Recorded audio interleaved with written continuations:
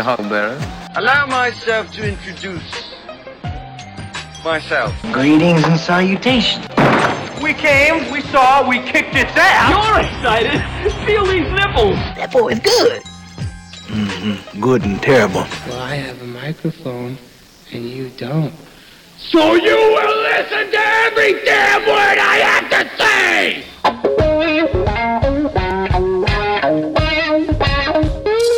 This is the Mike Rutherford Show on the Big X. Sportos and motorheads, geek bloods, wastoids, dweebies, they all adore him. They think he's a righteous dude.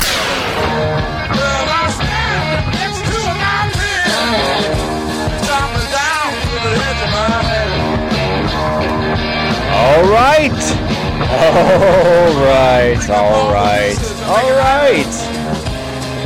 Welcome in, everybody. It is Monday, June 26th. This is the Mike Rutherford Show with Mike Rutherford back after a week-long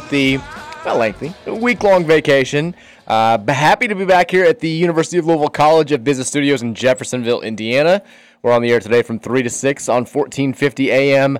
I'm not sure about 96.1 FM today, but we are streaming all over the land. You know, it's better as the Big X. It is Mike Rutherford here with Trevor Kelsey. We're very happy to be back after, again, a week off last week with the family in Hilton Head. Had a wonderful time. You come in, you're a little bit reinvigorated, you're ready to go. You had the necessary break, but now you're chomping at the bit to get back to radio. And how am I welcomed back? A gigantic down power line and tree right in front of the studio, which means we have to park down the street, walk up there. I'm nervous about, when I see that, I'm just assuming there's no power here, because I knew Jeffersonville got hit pretty hard. I saw the pictures of the sleet. There were some tornadoes in southern Indiana, but it sounds like we're good to go. We're up, but we're having FM issues, and I mean, what else? I mean, it is honestly, it's a perfect welcome back. It's good to see you. Good to hear that voice. It's good to see you too, bud. It wasn't the same when Scoots was saying all right. Wasn't the same when Ralph said it. Did they all say all right? TJ didn't say it. That's okay. Yeah, how was it? Before we get into my week, I know that we had TJ hosting on Monday with you. We did. And then we had Roush hosting one day. I think on we had the Ryan brothers hosting on Wednesday. Yep, that's correct. As Patrick just refused to leave me alone. He's like, come on the show. I'm like, I'm not coming on. It's vacation. I'm not coming on. I went on. He told me, he's like, yeah, this is his last ditch plea. He's like, we got Trevor hooking up the Comrex. It could be a standard Mike and Trevor segment. I'm like, is that your pitch to get me to leave the beach to come in there and do a standard segment of radio when I don't have to?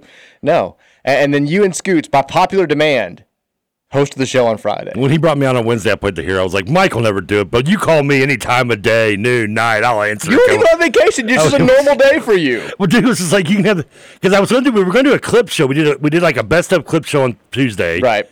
Which it only fooled like 3 or 4 texters. I was going to say. It got a few. Some didn't even bother guessing it was a clip show. They were just replying to things we were still talking about. I like that. Which I opened it up with us talking about what's going to do the best of show. How about we just make this our best of show? Was that actually the What do you segment? mean, where's Mackenzie and Baco going to go to school? We know this. What are these guys talking about? So we did that on Tuesday. I was going to do another one on Wednesday, which was also going to include the great Danny's dad story, too, which when I was putting together and listening to it just had me laughing again, because I kept picturing him being like... hey, Dan, can I see you up front real quick? I don't know why I kept picturing he was like the bad guy in Shawshank. When he comes back to his cell and he turns on the light and the key, that's Danny's dad is the cop. That's pretty much how it He's felt trying to escape and he's like, get back in here. Just holding on for your hands just slowly being pulled to the front of the house. Boggs, that was his name. Boggs, yeah. 2 things never happened again after that. Danny was never late. Danny never got a D in school again, nor did he ever play basketball again because he couldn't walk. And he spent the rest of his high school years eating through a straw. That was pretty much, that's how it felt. So we did that, but Ryan boys were like, you know what? They had a rain delay on the Bats game, so Patrick, I guess, was like, hey, if I can't run the board for the Bats for Scoots that day, which he was going to do, I'm gonna do a show with Trey, and they did a show, and it was fun. They had a good time. Appreciate them stepping up. Yeah, I came on, like I said, did a segment with them. TJ did a little bit with them, and then Thursday was me and Roush, and then Friday was the show everyone's been asking for. You and Scoots. But no one actually wanted. And that's me and Scoots. It ended up being a short show because of the Wednesday rain delay. The Bats got a doubleheader, which was beautiful because it went into a rain delay in Game 2 of that one in the 7th inning with 1 out. Of course, it happens when 2 outs left. Just give me 2 outs, and then I had to wait an extra half an hour, but nonetheless. Now, let me say real quick. So, that was the week that you missed. I know you were tuning in on a daily basis, though. I was. Did you tune in? Even at least when I'm out from the show, I try to listen sometimes. I don't. No. What do you want me to say? Do you want me to lie? Kinda, yeah. Well, I did, because the answer is no. I did not listen to a single second of the show. Now, we drove through the night on Friday to come back here. I'll tell you why in a second. But we get in Saturday morning. We go to Saturday night, my nephew's graduation party. He graduated with the Ryan brothers from Manual. They actually were right next to each other with the Ryan Rutherford. Yep. But I walk in. One of the first things I hear, I'm talking to my sister-in-law, and she goes, I tuned in to the show on Friday. And she goes, this is an exact quote. The guy that you do the show with, he sounded like he was actually trying. Talking about me? I assume so. What day was this, Friday? Friday. I assume. I don't remember trying. I assume because you were, it was a little bit different. You're not playing off. Like you're running the show a little bit. Were you Mike 1 with Scoots? Who took over on Mike 1? No, I let Scoots out. You let Scoots handle. Okay. I played co-pilot every time. Well, maybe she thought you were Scoots. I don't know, but I was like, that's good to know. I'm glad to know that he sounded a little bit more lively for some reason. Someone did text in the sentence and without any spacing. Really, was like, punch that hillbilly Trevor. And I didn't know if they were making Scoots punch that hillbilly Trevor or Trevor punch that hillbilly. I would guess based on his which one was voice. which. There's just a comma missing there. I feel like the Seinfeld going to, what's his name, Paul Watson's Price. Did he emphasize the Jerry can bring? Grammar's important. Yeah, punctuation's important. My guess would be that they wanted you to punch Scoots. Okay, well, I wasn't going to punch Scoots. Who would? I did try to make a slap bet with him over the IU U of L game, and he would not do it. A football game? Yes. What was the other bet that we were thinking about luring Scoots into? I can't remember what it was. It was getting Amani Bates drafted. It did happen.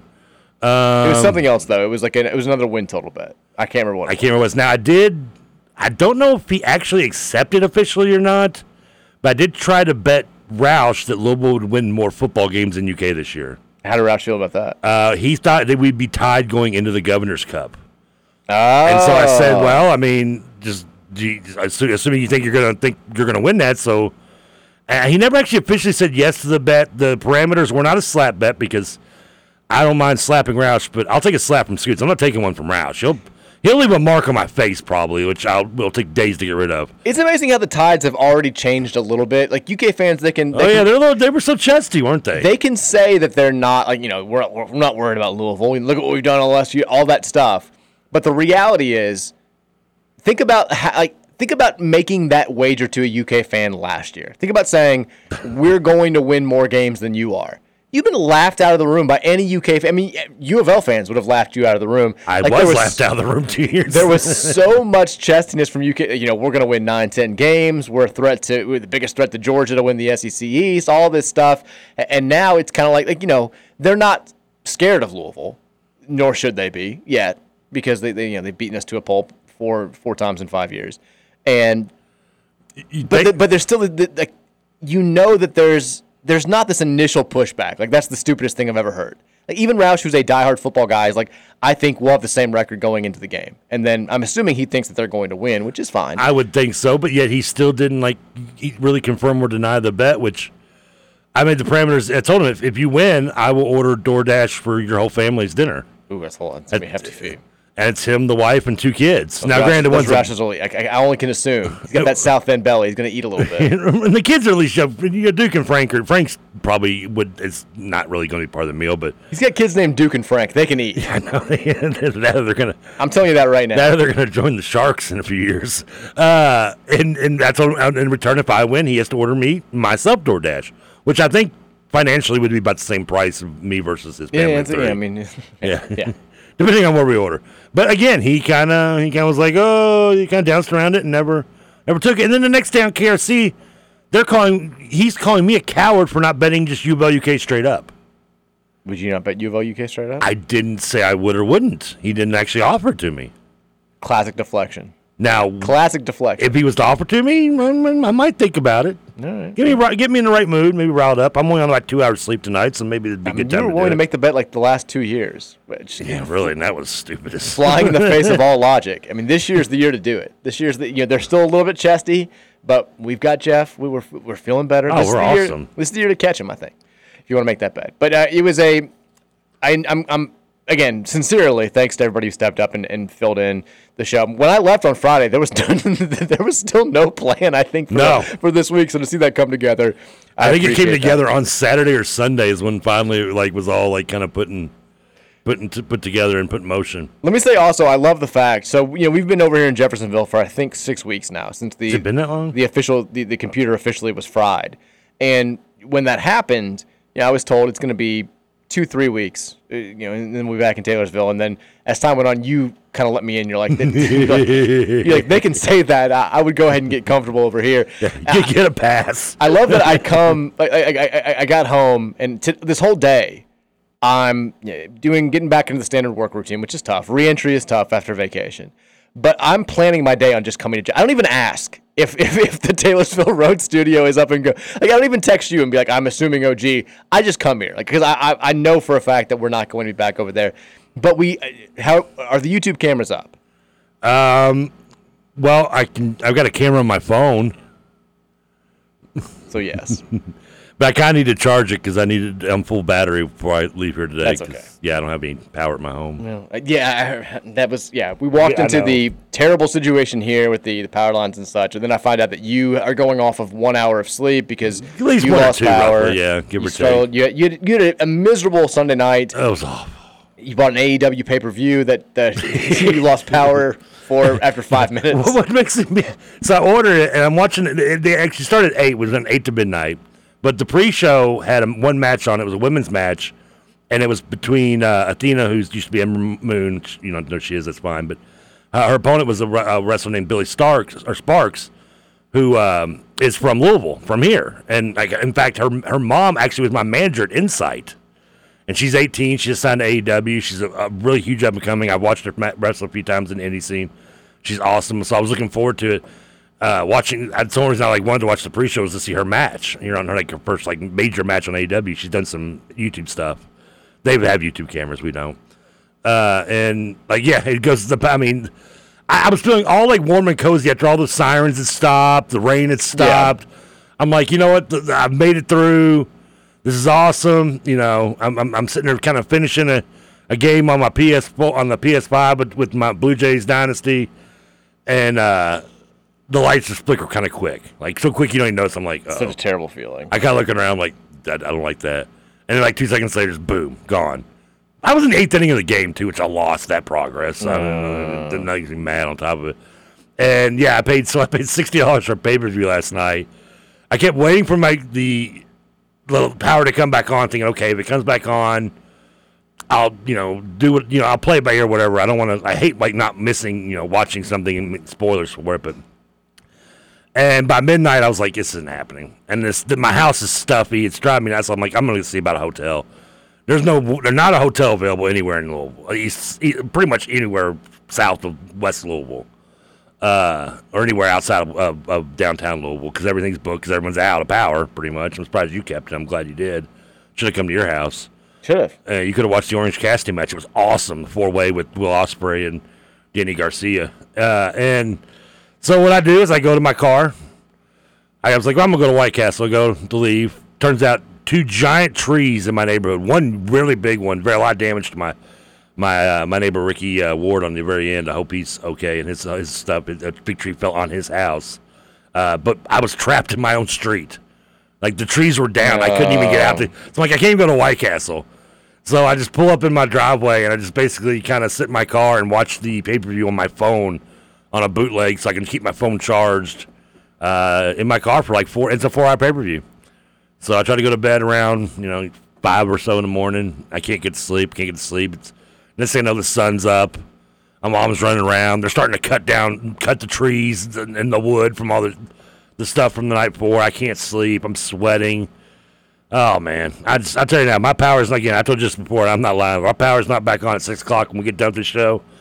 I might not even go across the road. I might go to the closest hotel over here, grab a room, and just crash. I'm sorry that happened. That or come to your house. Feel free. I'm like, why are you trying to give me $50 for a hotel room right now? If there's we can work out some trade. If you're interested in advertising on the Big X and have a hotel room for Trevor Kelsey, let us know. To be honest, I think the one room that was available close to me was the infamous the Hot Tub Hotel. No, it was the Red Roof Inn over on Hurstburn Lane. Well, there you go. Yeah, I know you have to know that hotel, right? Why? The one over there about used to be where Perkins was. Oh yeah. I think any teenager knows that hotel. Yeah. I was like, I don't think I'm not even that desperate at this point at 43 to go there. 20-year-old Trevor in a heartbeat. 18-year-old Trevor would have been there 2 hours ago. Yeah, we got super lucky. My parents lost power last night, too. Our babysitter came over this morning. She'd lost power last night. I think still had lost power. And I guess, like, all the really bad stuff just narrowly missed us. And I was like good. You know, we're prepared. I'm walking Penny. The sirens go off a little bit early. I don't know if they were just, like, making sure they worked or whatever. But they went off around 6. See, ours were going off, like, 5:30. And I think that was just preparing because they knew that they were going to have to use them around 6. So we went to the basement for a little bit. The kids are fine. Mary's like just cleaning up. It ends up being like all the bad stuff I think stayed south of us. So that was good. And then I'd forgotten there's going to be like a second wave. And so like we're like the danger's over. The skies got blue for a little bit. Like we had to run a couple errands. We had no food in the house, so I ran to Trader Joe's real quick while Mary fed the kids dinner. And so I come out of Trader Joe's and Mary's calling me and she's like. It looks like the world's about to end. Maybe you should go ahead and get back home. And that's when the second wave hits. And we got a little bit. We had a decent amount of hail. Yeah, I heard the hail too in my house. And we had the same thing as you, where like the light flickered a couple times, and you're like, please, I'll give anything. Like we're still. I mean, we are just still lagged from vacation, coming back and driving through the night and not really getting much sleep on Saturday, and then we took the kids to the zoo on Sunday. We're exhausted. You spent a week on vacation. Your first day back, you could take the kids to the zoo. Our first day back, we go to graduation party, and that's like the day we get back, and then on Sunday we take the kids to the zoo on like the hottest day of the year so far. Yeah. Splash padded up. Well, I wouldn't know. I didn't leave the house all weekend. It was until I tried to go to White Castle. It was tough. We did think. I don't know if other like relatively young parents have had this thought, because we used to love when we would go on vacation, we always wanted to get back on Saturday just so you had that Sunday to fully just relax and get back into the flow of being back at home before you go to work. Because getting home on Sunday and then having that, like, we're rushing to unpack, we're rushing to catch up on sleep, and then you have work the next day, just sucks. And so, like, we get back on Saturday, and we're thinking, we're like, oh, yeah, we'll get back into the flow on Saturday, and then Sunday we can just relax. And then you're like, no, you don't get to just relax on Sunday. You're doing normal parenting stuff. Like, the kids are there, that we wake up on Sunday, and it's like, well, all right, what are we going to do with these damn kids all day? So we go to the zoo, let them splash pad it up, and, see the Lego exhibits and all that stuff. And it's just like, you're not caught up at all. But it was... The trip down, the reason why we chose to drive back through the night on Friday was the trip down. This is the first year we haven't driven through the night down there. Yeah, you left in the morning on Saturday morning. Saturday. Yeah. We had Mary had a hellacious work week.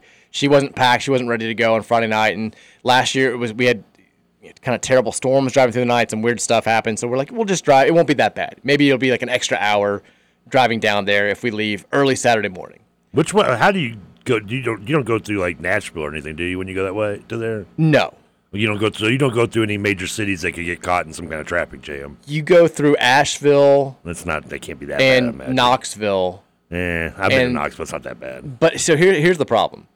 So we leave, and like it's fine. Like it's one of those we leave. I don't know. It's usually about it's like 9:45 to 10 is the length of time it usually takes us without major traffic. And we know that there's going to be traffic because everyone's getting into the island at the same time. We've done this before where we've gotten in Saturday around early to mid-afternoon, and just it's going to take an extra hour. Mm-hmm. But we get to South Carolina. It is stop-and-go traffic for legitimately 6 hours. Oh, it's always 6 hours straight. And not just stop-and-go, but it's the worst kind where it's like you're not moving at all for, 15 minutes. Yeah. And then, boom, you're back to flying. You're going 75. Everyone's moving together for a solid 2 miles. And then, bam, stop again. The entire way. And, like, you're looking at the map, and it was one of those where it's like, Oh God! Like the reds and the Was yellows it pure red? Yeah. for a line. You're like, you pull it up the first time you get stopped, and you're like, no. And the kids could not be more awake. Is there anything worse when you look at the GPS and see that red? It's the worst I mean, feeling. the yellow, you're like, I can. Yellow, usually I don't mind. I've seen yellow and not even like slow down sometimes. But when you see the red, you're like, it's just the absolute worst. And like, I'm definitely the person who I want to get Mary gets so mad at me because I want to put the actual location of where we're going specifically in the GPS when we leave the house. Just a random city that you're going to. Because Mary will be like, no, it's like, let's just get on the road. Just put in like Hilton. I'm like, no. Yeah. Tell me exact. I want to know what their arrival time says right now, and I want to beat it. I'm just like you with that. I've got to I'm very anal about it. Like I've got to have the exact location of where we're going. Part of that is because one time I put Hilton Head into my GPS when I was leaving from New Orleans, a bachelor party at 4 a.m, and it took me to Hilton Head Road in North Carolina instead of actual. So I want to know the specific address. And so the time when we left in the morning, it was like arrival time 3:41 in the afternoon. That's not bad. Well, y'all was early then. Yeah, we left pretty early. Yeah. And so we were hoping the kids would sleep for the first. Because we left, it was still dark outside. We were hoping the kids would stay asleep for like 2 or 3 hours. We'd get that in. Oh no, John's wide awake. He's laughing. He's clapping. He's doing. Virginia's wide awake too. She wants to play the iPad. Like it was a total fail on every level. Jamming Frozen all the way there. Pretty much. But then I'm seeing like the arrival time just slowly go up with every stop, and it's like so we end up getting there at like 6:50. Miss it by like 3.5 hours. By all told, we ended up being in the car for about 15 hours. for a 10-hour drive. I wanted to absolutely die. I wanted to. It was just and like the kids were very good, all things considered. That's good. When you've got a 1 and a 3-year-old, like I would have thought it would have been way worse. But the last hour when we were like, we're 2 miles away from where we're going, and it takes like an hour to get. Like you're moving 3 cars per light.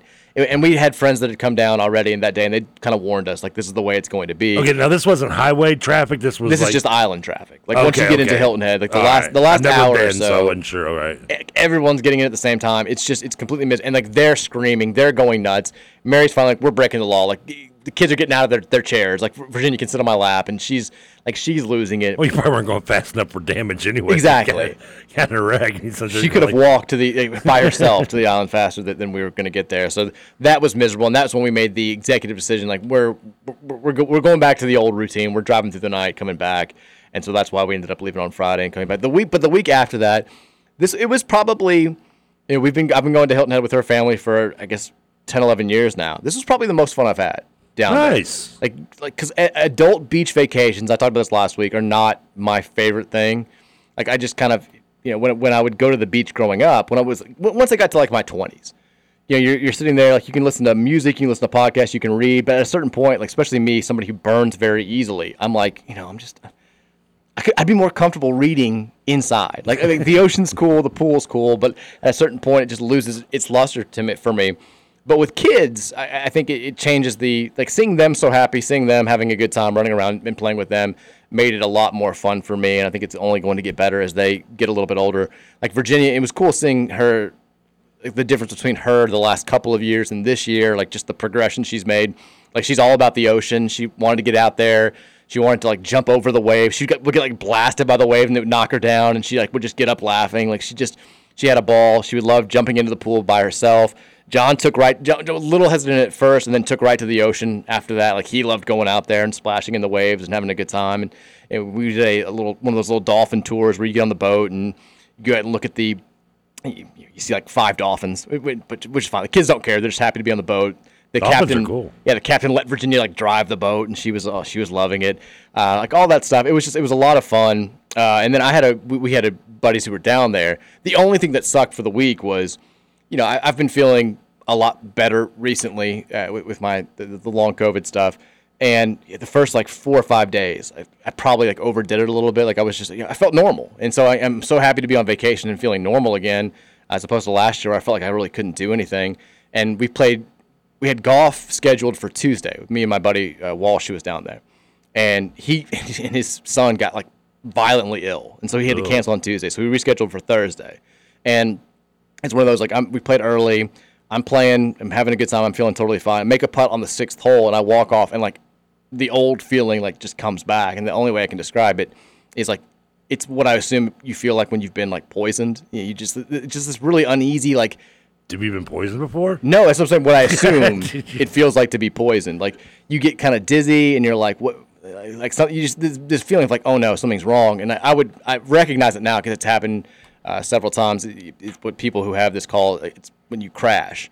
And so I was like, God. I've done that before. Yeah, I was like, God, like this sucks. And like, so I ended up only being able to play the front nine, which that sucked, and I felt kind of bad for the rest of that day, and not great the day since. But outside of that, like it was an absolute blast. This one day doesn't sound too bad. Yeah, I mean, I felt kind of weird since then, but it's part of the crash deal, and you just I'll be back hopefully to where I was by the end of this week, and we'll be okay. The other thing that sucked too is I was like dizzy like on Mars and stuff, and I started playing my best golf, and I was like, it's like golf is so mental. I'm just like thinking about trying not to pass out, and I had a birdie putt on 9, like a really close birdie putt that I just missed.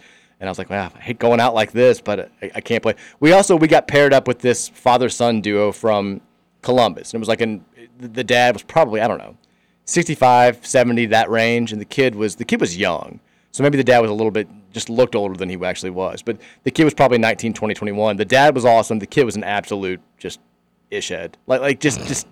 He was the kid, if you get paired up with a random, you've had this experience probably before, where he's like, yeah, I mean, I usually play from the tips, but I'll play from the blue tees with you guys. The tips is like the farthest back you can go, like what pros will play at courses.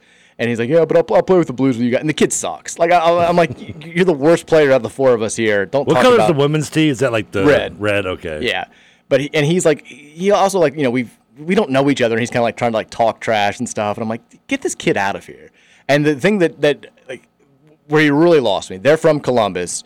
We found out they actually live very close to Podcast Trevor, Danny. Oh, yeah. And so my buddy Walsh, who I'm playing with, is a diehard Notre Dame fan. His dad went there. He grew up being like a huge Notre Dame fan. And so Notre Dame. I bet Rudy's dad. I bet he thinks Rudy's dad was a good dad. He hates Rudy's dad. Well, thinks he's an absolute ass. But so they're talking trash because Notre Dame and Ohio State are playing each other in I think the third week of the season. Okay. And so of course I'm like, Buckeye fans can be very sensitive. Yeah. And I'm like, just so you guys know, Louisville's beating Notre Dame the 6th week of the season. Like, that's lock it in. We may lose a game we're not supposed to lose before then, but like we're going to beat Notre Dame. And the little bleep-head kid is like, it's become such a trendy pick. Everyone's saying that pick, and I just don't see it. And I was like, shut up, kid. I was like, I want to kill Benji. I was like, get him out of my face. Was that his name? Ben, but his dad called him Benji. I was like, get out. I was like, all right. I was like, you need to go. Just get out. We need another twosome right now. I can't take this anymore. So you didn't even know these just random people, right? No, if you sign up for like a two-person tee time, a lot of times to speed up play, they'll pair you with another twosome. Yeah, but you didn't know they were. No, we had no idea they were. That's kind of weird. I don't know. Who wants to play like go vacation? Who wants to play? I know. Sometimes you get lucky and it's like strangers. Sometimes you get lucky and it's like they're cool and like you have fun. But sometimes you will get paired with like somebody who either is like, well, one could really suck and just make it not fun for you, or be like way better than you are and make it also not fun for you and be kind of an ass about it. But you always hope to not get paired up. But they were fine. The kid was a little bit of a bleep, but the dad was cool, and they weren't good enough to make you feel bad about yourself, which was nice. So that was good. But somebody's gonna listen to this on like a podcast in Ohio. I'm like, Benji, they were talking about you on this little radio show, talking man. About you. Said you were bleep hole. Well, I take back nothing. He like thought we were like way cool. But the third hole, he's like, yeah. He's like, was he like? How was he in his 20s? He's probably like 19, 20. I want to say. Okay, yeah. But like I left a putt short, and he's like, you got to get it there, man. I'm like, don't. I'm like, we don't know each other well enough for this talk. But did he throw your mom at you? I'm like, this is very early in the round to be talking like this. Maybe if we got to the back nine and started having some drinks, then maybe. But I don't even know your last name, dude. Nor do I care to learn it. Yeah, like Walsh he drilled a tree on like one of his initial tee shots that was like 20 yards in front of us, and he's like, yeah, you got to get off the tee box if you want to score. I was like, oh my! I was like, Paul, get your son in line. Start whooping his ass out here on the course. I mean, this isn't like pickup basketball at a park where you can talk kind of bleep to a stranger. Like, yeah, golf's that's a different atmosphere, right? The kid needed it, but at a certain point, like it can get fun. But that's usually when you like know the people that you're playing with, or have gotten to know. Like I've had times where I've been paired with randoms, and like after the front nine, the back nine, you start drinking a little bit, you get a little bit loose, and like you feel like you kind of are you're vibing. Like we would be friends in a different life where we lived in the same place. We can have a good time together. This is like the third hole. I'm like, we just met. Like you don't need to be talking like this.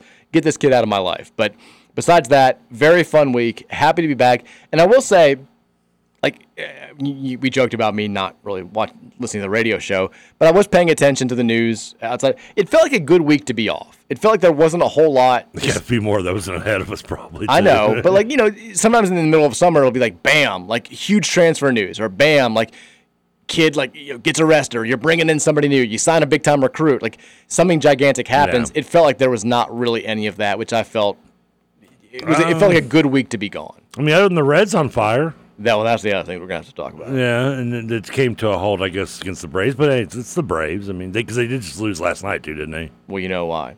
I did not see the game. Clearly, I didn't see the game. Well, but you know why the win streak ended? Because you get back.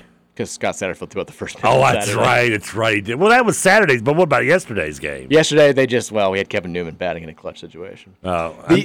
So I'd forgotten about this. But is it a coincidence they've lost both games since you've been back? So I don't think we talked about this last year, but it was definitely a thing when I was in past radio iterations. And I'd forgotten about this until a couple of friends brought it up.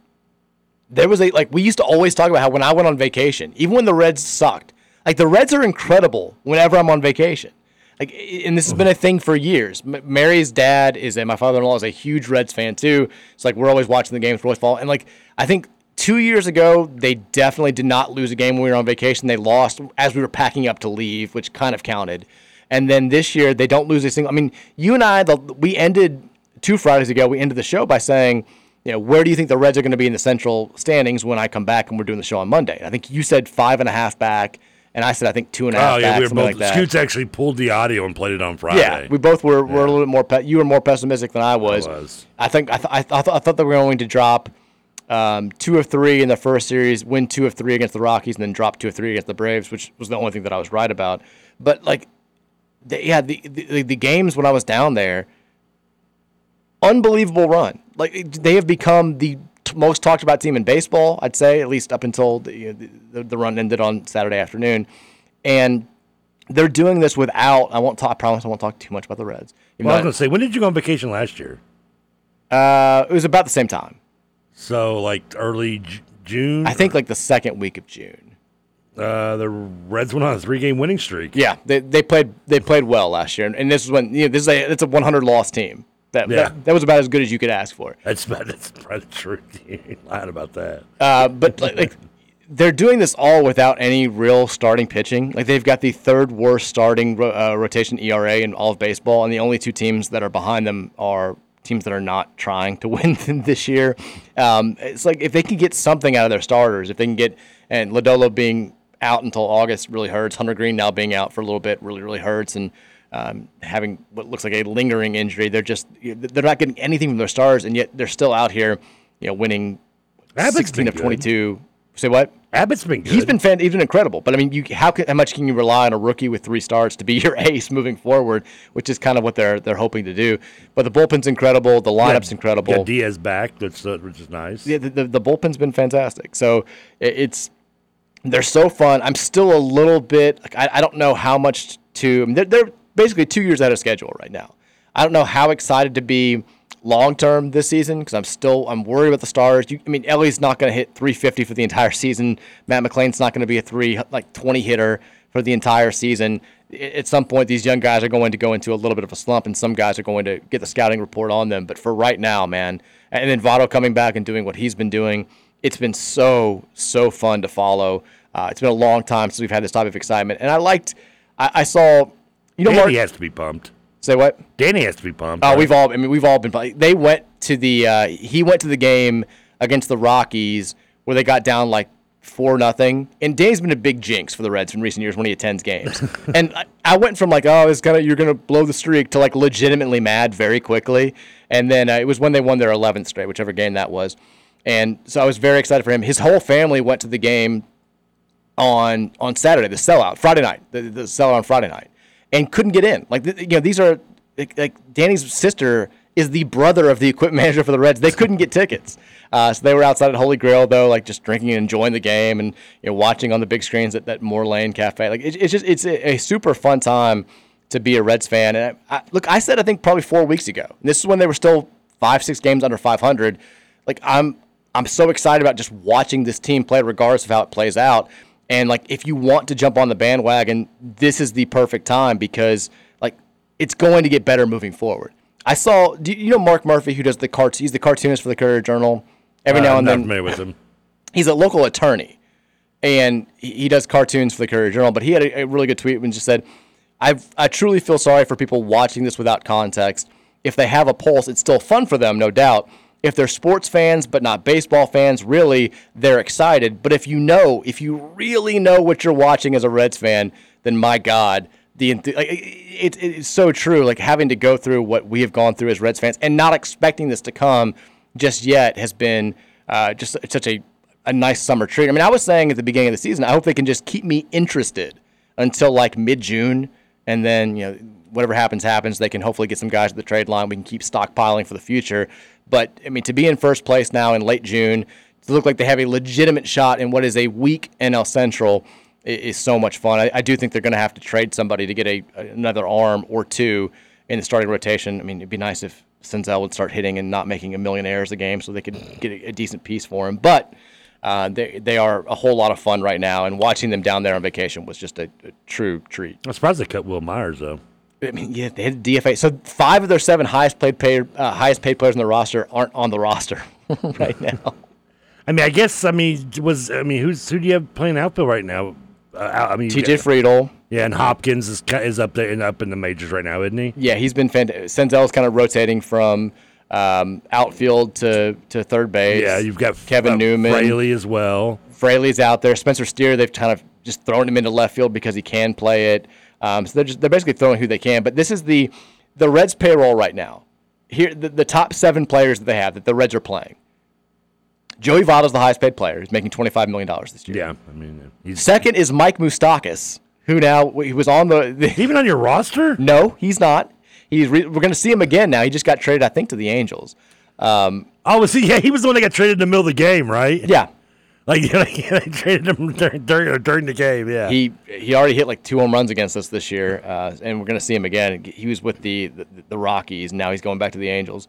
You don't seem like a market team that should be paying a guy to not play on your. That's a Yankees, Red Sox, Blue Jay thing. The Angels are they're right there. Like, people like to give them crap. They're no, right I mean, there. no. You all having a player on your payroll that you're paying a bunch of money to that's playing for someone else. Oh yeah.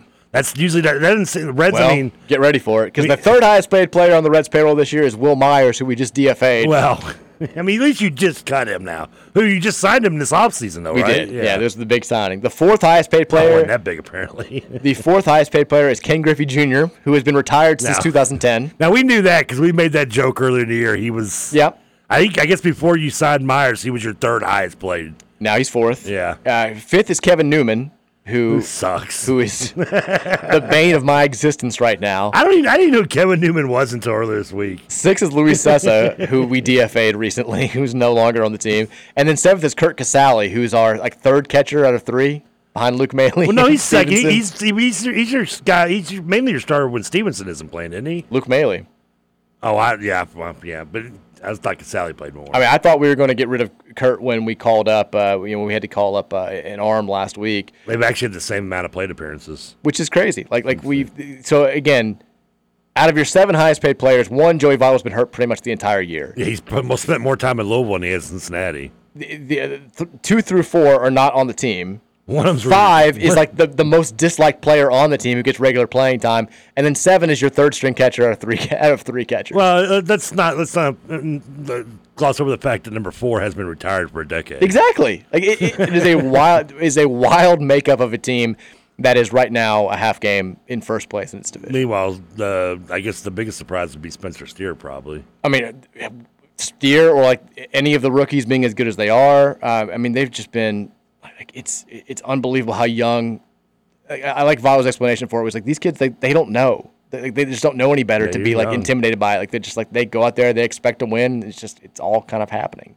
But they are a hell of a lot of fun right now, and they've got a big series with the Orioles that starts tonight. I think almost the cool thing I like about this team though is not 100%, but especially look on the opposite side, even with the pitching staff, almost everybody came up through this Reds team as a draft pick by the Reds. Yeah. Myers was an exception, which is no longer a problem to deal with.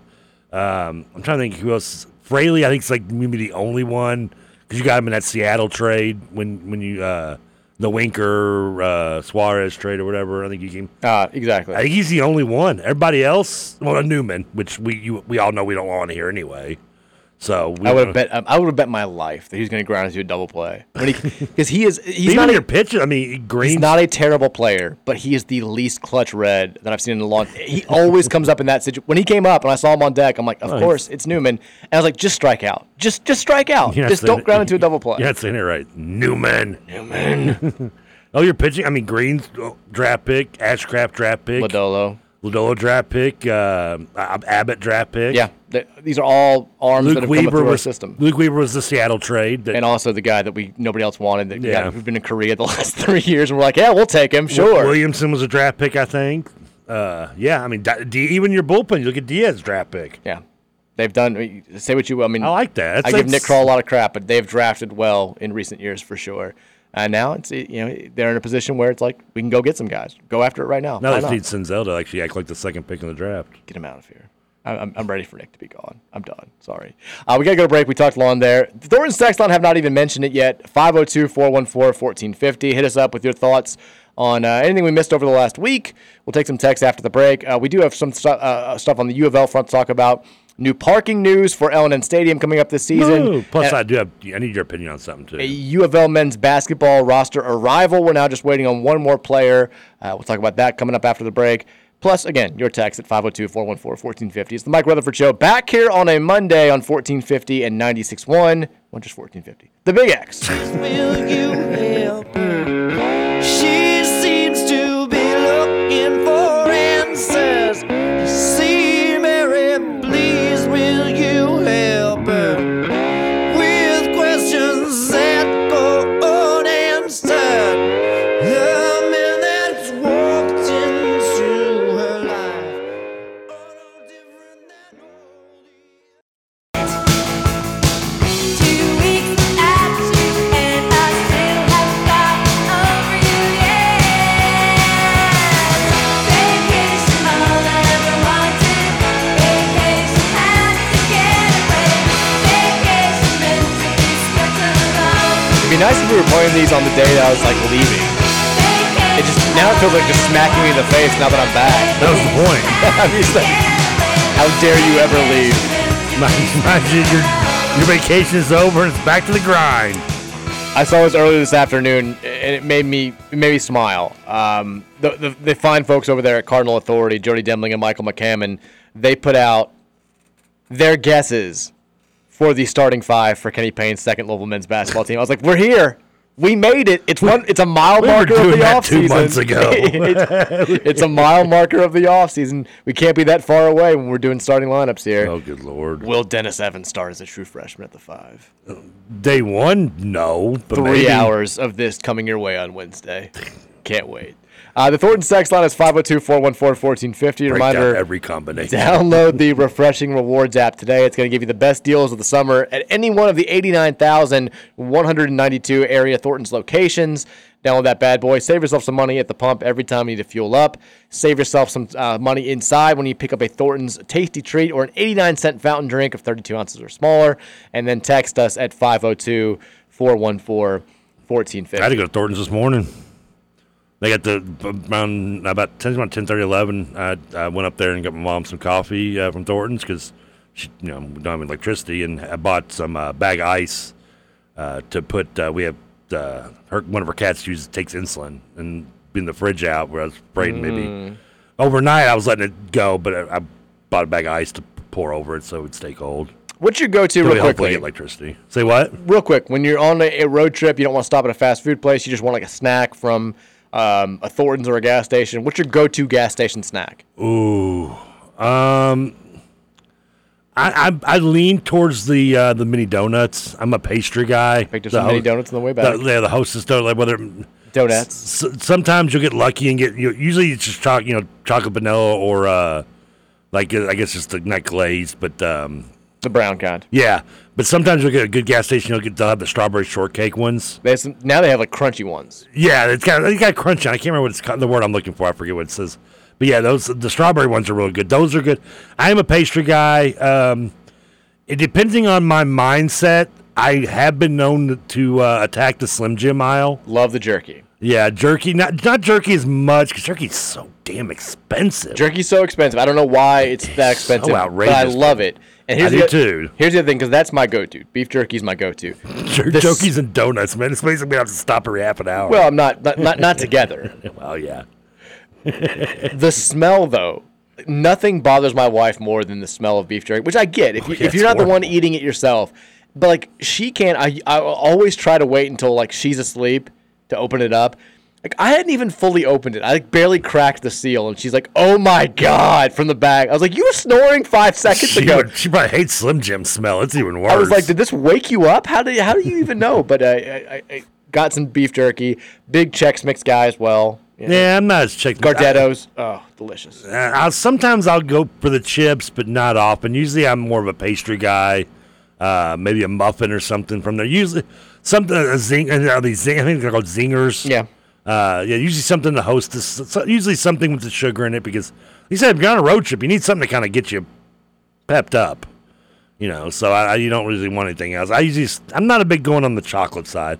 Maybe grab a Kit Kat or something, maybe one, but yeah. I'm glancing at the text line and I'm seeing like, God, I mean, KRC has had no shortage of stuff. I talked about like being out of town for a week where there wasn't much going on in the U of L world. There's not been a break for Kentucky fans recently. Like you've got, they got Reeves back, and that's what I'm saying. Like they've had news constantly this summer. Reeves back, and then the one big national story as far as like college basketball, college sports are concerned last week that I would have liked to have talked about was Bob Huggins, all that. But did that happen last week? Or did that happen while you were gone? It happened while I was gone. Okay, so I couldn't remember if we talked about the DUI it was that or not. weekend. Like I found out about it. I think as I was driving, it happened, and I found out about when like the details came out as I got to Hilton Head. But like now, them potentially getting Trey Mitchell and the West Virginia players that are transferring. It's a done deal, isn't it? It sounds like it. Yeah, that's what I thought. So like they've had no shortage of stuff to talk about. I'm seeing their text. I'm kind of jealous. Like they've had a bunch of fun stuff to talk about. But Texter says 502-414-1450. Chip Patterson of CBS picks U of L to win 9 games and beat UK. Nice, smart guy. Somebody was texting something about him saying something. He said somebody else sent a Chip Patterson text in last week about him saying give him praise Louisville over something. I can't remember what it was now. Chip Patterson knows ball. We know that for a fact. Texas, thank God Mike's back. Please, no more UK hosts in all caps. So Scoots is okay, I guess. Well, look, every non-UK host, I think, works for ESPN Louisville that has time to go. They took them all. Everybody. Yeah. They're all gone. I mean, we didn't talk like Monday. We talked almost zero sports with TJ. I mean, we spent most time. I heard there was some alien talk. There was alien talk. We discussed the Orca gangs. We just the killer whale gangs. Yeah, I don't know why I pictured like the Danger Zone playing as they're like floating through the ocean, going after people. And then we talked about, of course, the Titanic thing, which I guess they're lost, right? Like, well, I think they. Yeah. I mean, I know they're gone, but they haven't found the sub at all, right? Well, they found pieces of it. Okay, so it must have. Okay, it imploded. Yeah. Okay, I wasn't sure. I figured they were gone. Yeah, that was pretty much the whole talk. Yeah, I don't think sports came up at all. And with Roush, I guess some sports he did bring Bobby Regan on for a little bit. He asked me for Regan's number. Yeah.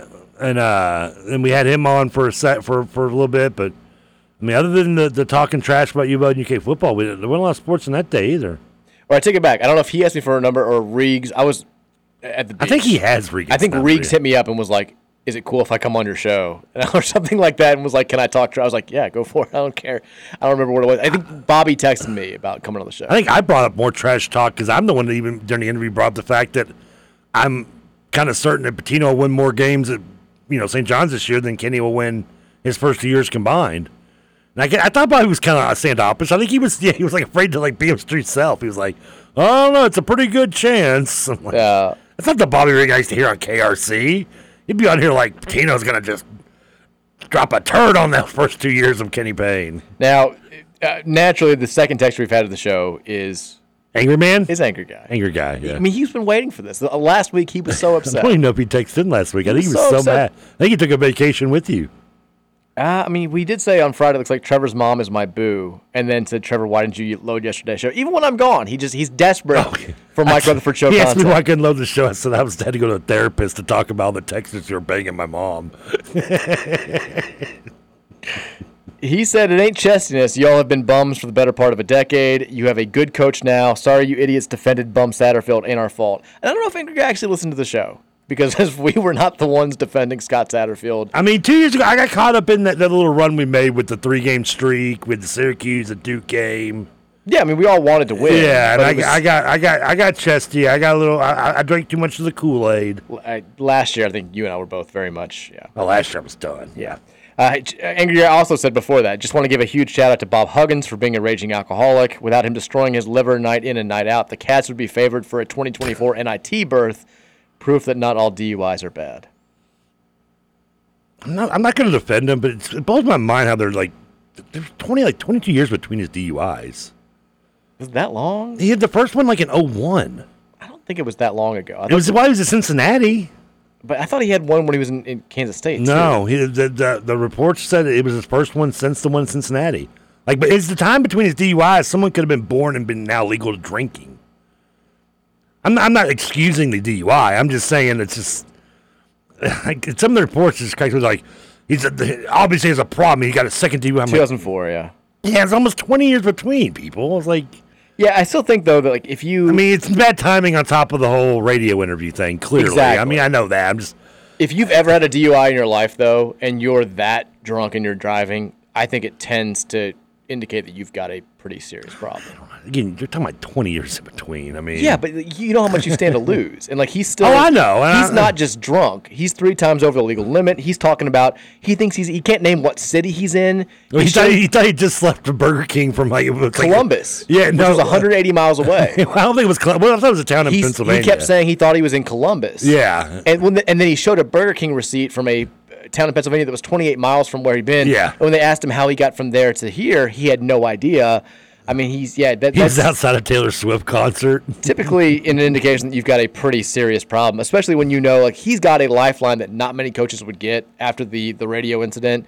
You have a zero tolerance situation on your hands, and for him to even risk it, I think just goes to show that. I mean, you could have 2 isolated incidents, and I'm not defending him saying he doesn't have a problem. I'm just saying you can't use the other DUI as I mean, there's 20 years almost in between. Those could be literally just 2 isolated incidents. Yeah, still, man. I mean, I don't think it is. Coming from Bobby a family of Huggins, alcoholics, I think they've all said if you're willing to do it once, it can be a mistake. If you're doing it twice, with that, it doesn't matter how much time is between them. You've got a pretty serious problem. I think that it's just especially given the radio stuff on top of it. No, I mean the timing couldn't be worse. I mean, yeah, that's I get that. Texas says Trevor thinks that obnoxious starts with an A. That's all that you missed last week, Mike. Just kidding. The shows were still entertaining, but just in different ways. I don't think I never said obnoxious started with an A. He says at the beginning of the Rouse show, you said that you thought obnoxious started with an A. I don't remember saying that. No, I know. I knew. No. Did I say that? It sounds like something you said. It does, but I'm pretty sure I knew it starts with an O. Texture says, not sure if it was Scoots or someone else who had the strong take that the U of L defensive line has been depleted because the only player on it whose name he knew was Ashton Gelade.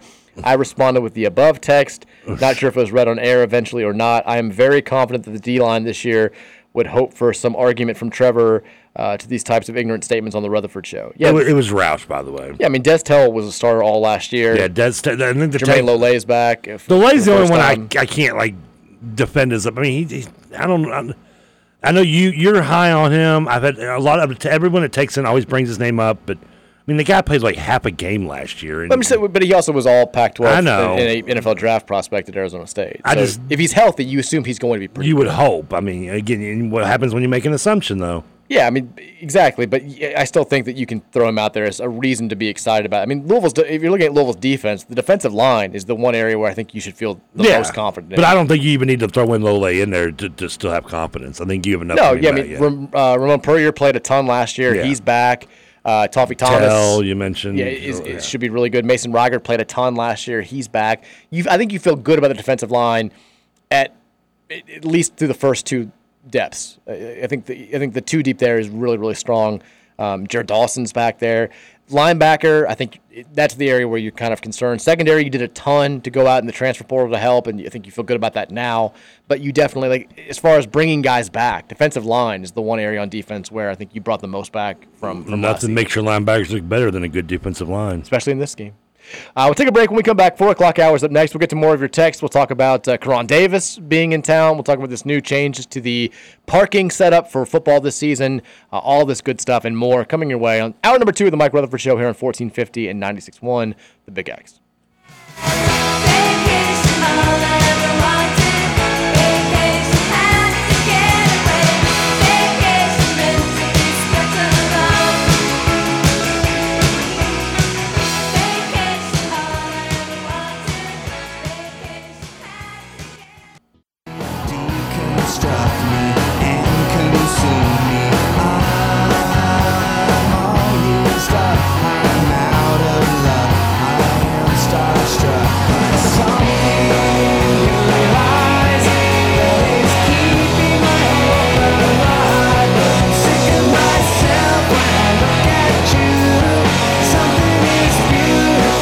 I have no idea what the song is. You know every single word.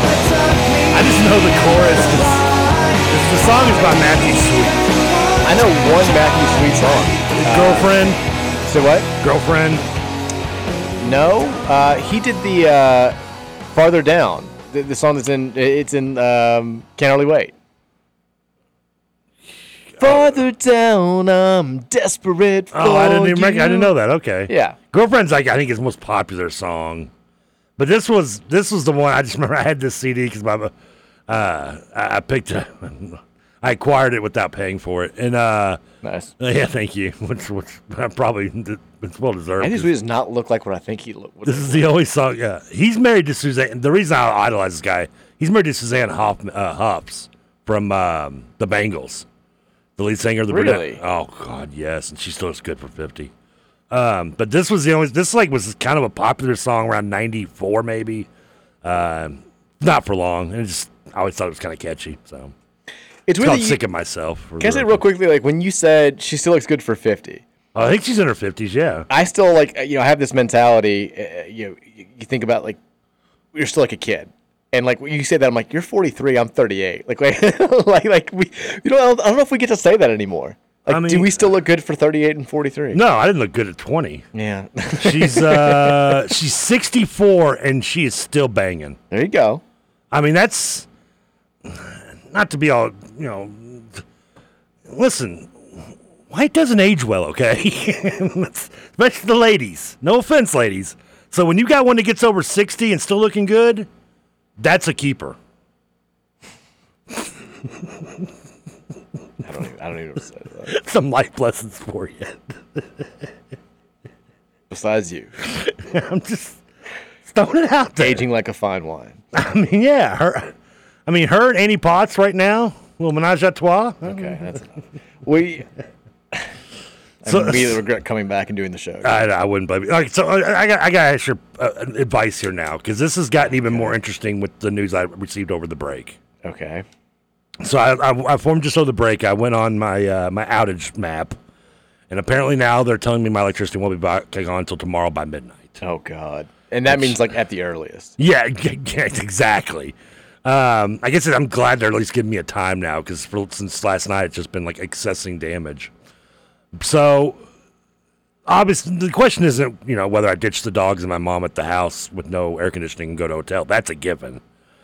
The question I have, the ethical dilemma that I am going through here, is that okay? So I told you earlier in the show, I bought this pay-per-view, ended up watching on my phone.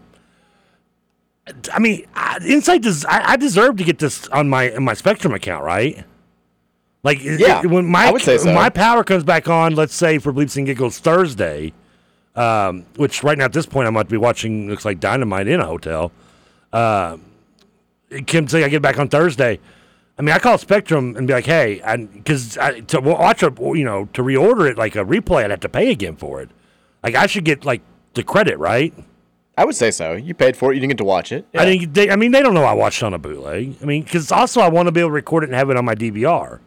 So whenever I want to go back and watch, I have all the AEW pay-per-views on my DVR. A texter does want you to repeat the fact from early in the show that said you spent 4 hours watching a pay-per-view in your car. Well, that's a true fact. Almost. I spent actually about 2 hours in my car, and then the last 2 hours I went home inside and watched it. So I didn't only watch about half of it, but I watched the whole thing on my phone. I didn't want to eat up my whole battery on my car. Did Orange Cassidy win? Orange Cassidy did win, and he kind of had a heel thing. He did a heel thing where somebody got hit with the finisher, and when he went and pushed the guy out of the ring real quick, and then pinned the guy he got hit with it. I'm fine with a little heel turn. It's not a turn. Now Jack Perry, the son of the late Luke Perry, okay, complete heel turn. He turned. He's Jungle Boy, right? He's no. Right? I think he's going to be. A lot of the rumors are he's going to start calling himself Hollywood Jack Perry when he goes heel, and it's going to be. It could be really good. He turned on Hook. Hook is the legitimate son of Taz, who I'm sure you know. Familiar with Taz? Yeah, Taz. Hook is hugely over. Rufio, go Hook. When he clotheslined Hook, Taz is on the announce table, and he just goes, "What the bleep?" He's like, "What did that scumbag just do?" Classic Taz. He sold it so well; it was great. But no, Orange didn't. He did a little heel thing, but I don't think he's going heel. He looked really good. It was a great show altogether. I mean, I would have paid $60 just to watch the Omega Ospreay match. I honestly would. Just that match alone was worth the whole. We need to wrap this up. It was all worth it. You didn't get much time. We got sports. That's fine. At 3 hours. That's enough. You're on vacation, brain. I'm not. So you don't think it's bad of me to call Spectrum and be like, "Hey, I shouldn't get any backlash for this, right?" You shouldn't. No, I'm with you.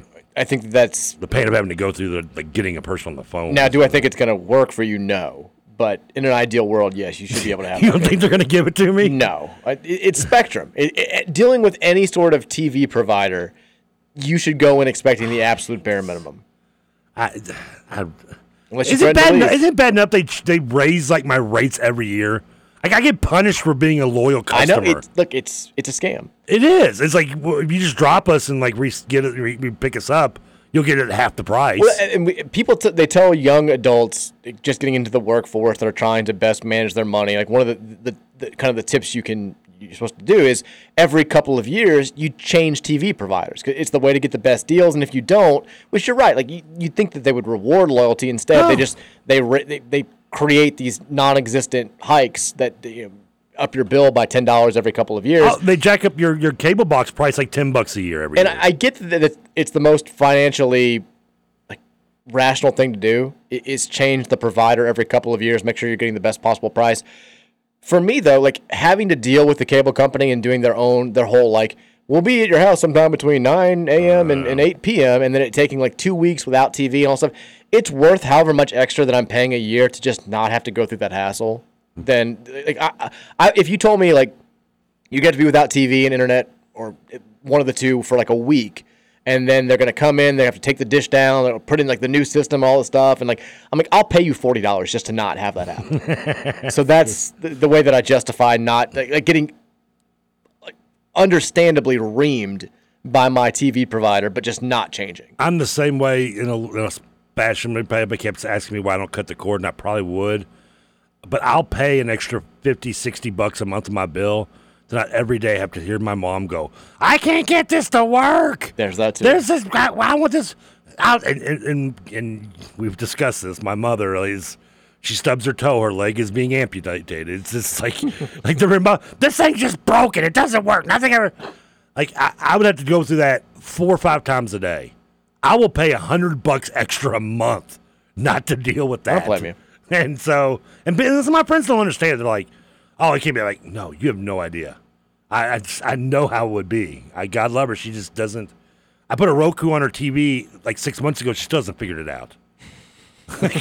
She's like, "I want to watch the Crown." I'm like, so I buy a Roku. I put it on her TV, hook it all up. I'm like, "This is how you do it." That's like 6 months ago. She still hasn't figured it out. I'm not dealing with internet TV with my mom. Hard left turn here. But have you seen the images that have been going around of the octopus that was dead and coming out of a toilet in a public park in southern Indiana, Columbus, Indiana? Okay, you just creeped me out to ever sit on a public toilet now. Well, that would be was somebody on the bath toilet when it happened? That's the thing. Nobody knows how it got there. Nobody knows if it came through the sewer system or if somebody had an octopus that died and they put it in the toilet as a thing. But It's not randomly as an octopus. I just saw WDW wrote a story for it, and let's all just agree that it's good to see a story like that get some ink.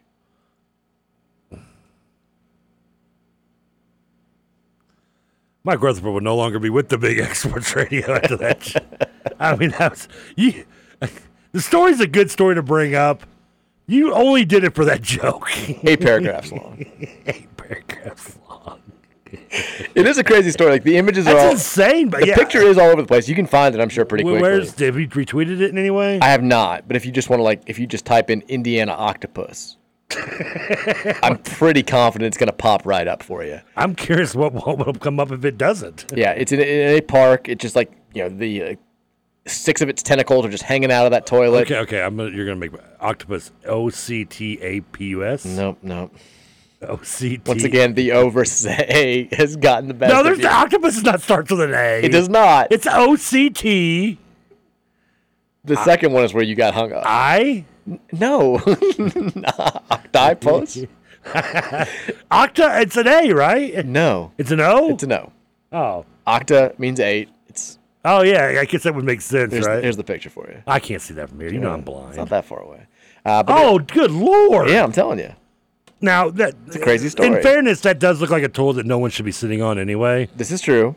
But if there was a toilet in this area that would have produced a dead octopus, it'd probably be this one. I consider myself a decent road traveler over my 40 years. I've been doing road trips my entire life since I was 16. I've stopped in some really sketchy bathrooms in my day. Okay. In some middle of nowhere places. If I walked in and saw that, I don't know how I'd react. Can you imagine that? This is the biggest part of the story. Is the person who walked in and found the dead octopus hanging out of the toilet and their reaction. I don't even know. I think my first reaction wouldn't be as an octopus. My first reaction, what the hell did that dude eat? I would be like, is that a baby? Like, what's going on? I mean, you don't expect to walk into a bathroom in Indiana and be like, oh yeah, it's a dead octopus. Now, was it a gas station bathroom or it's at a park?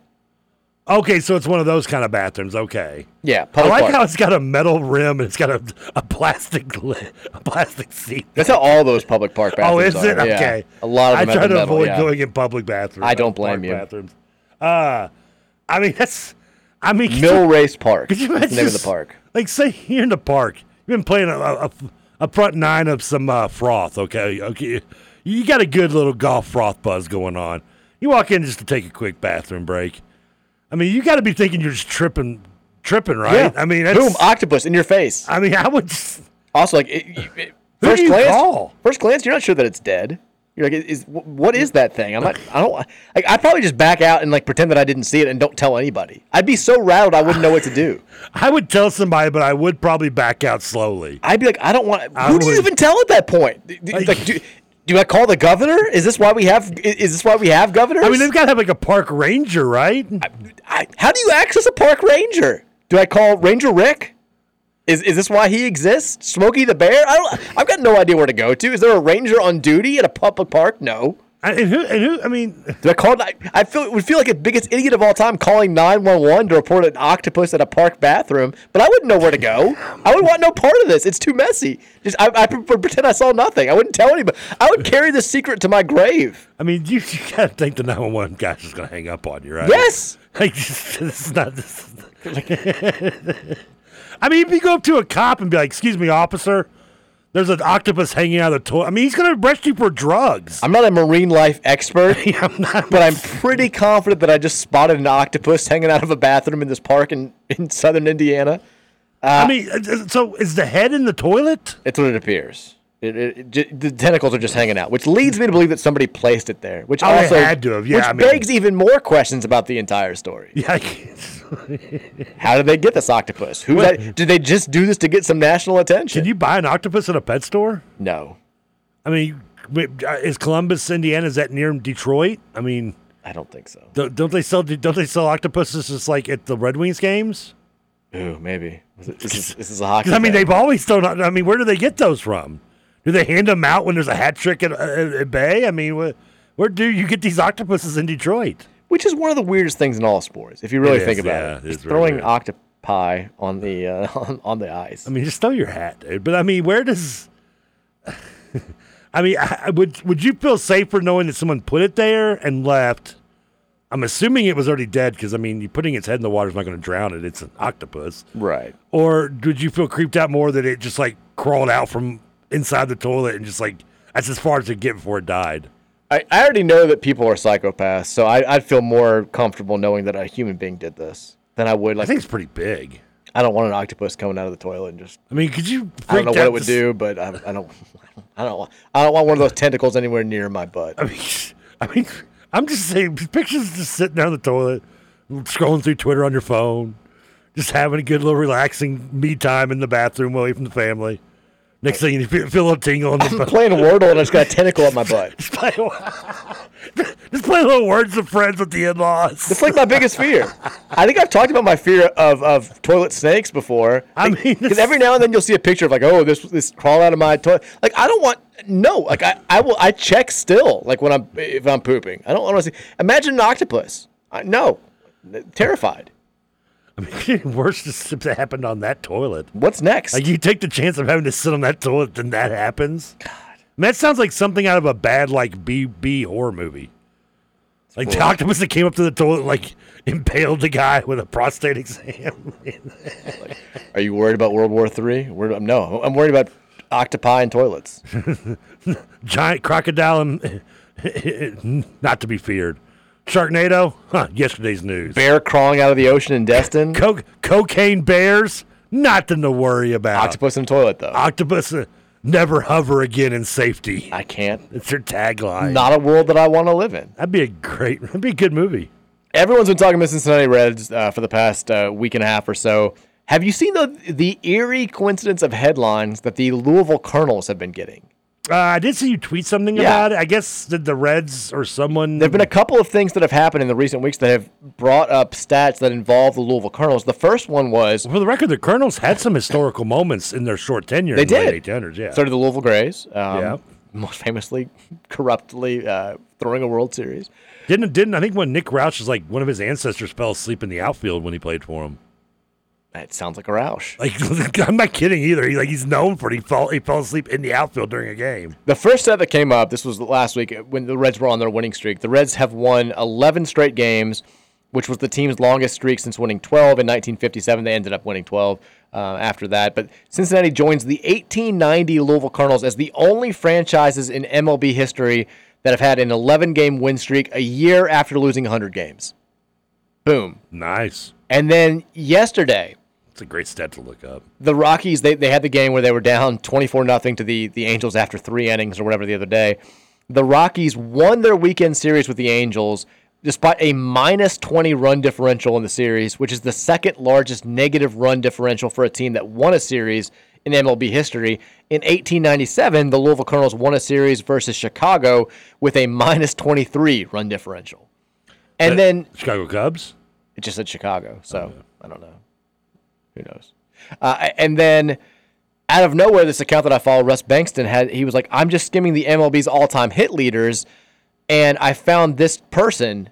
I need to know more about him. And it was Chicken Wolf, who played for the Louisville Colonels, who famously, the most famous thing about him is that he once hit a walk-off inside the park grand slam against the Cincinnati Red Stockings when a dog that had been sleeping in right field woke up and attacked the right fielder where the ball was hit, not allowing him to get to the ball and allowing Chicken to round the bases with a inside the park home run. So the dog was just trying to eat chicken? I get the dog was just trying to eat chicken. Or wolf. Well, wolf, yeah. And then this guy, Jesse, after he saw me tweet about this, he sent in this, he had found this team photo of the 1887 Louisville Colonels at an old antique store. It only cost him $1.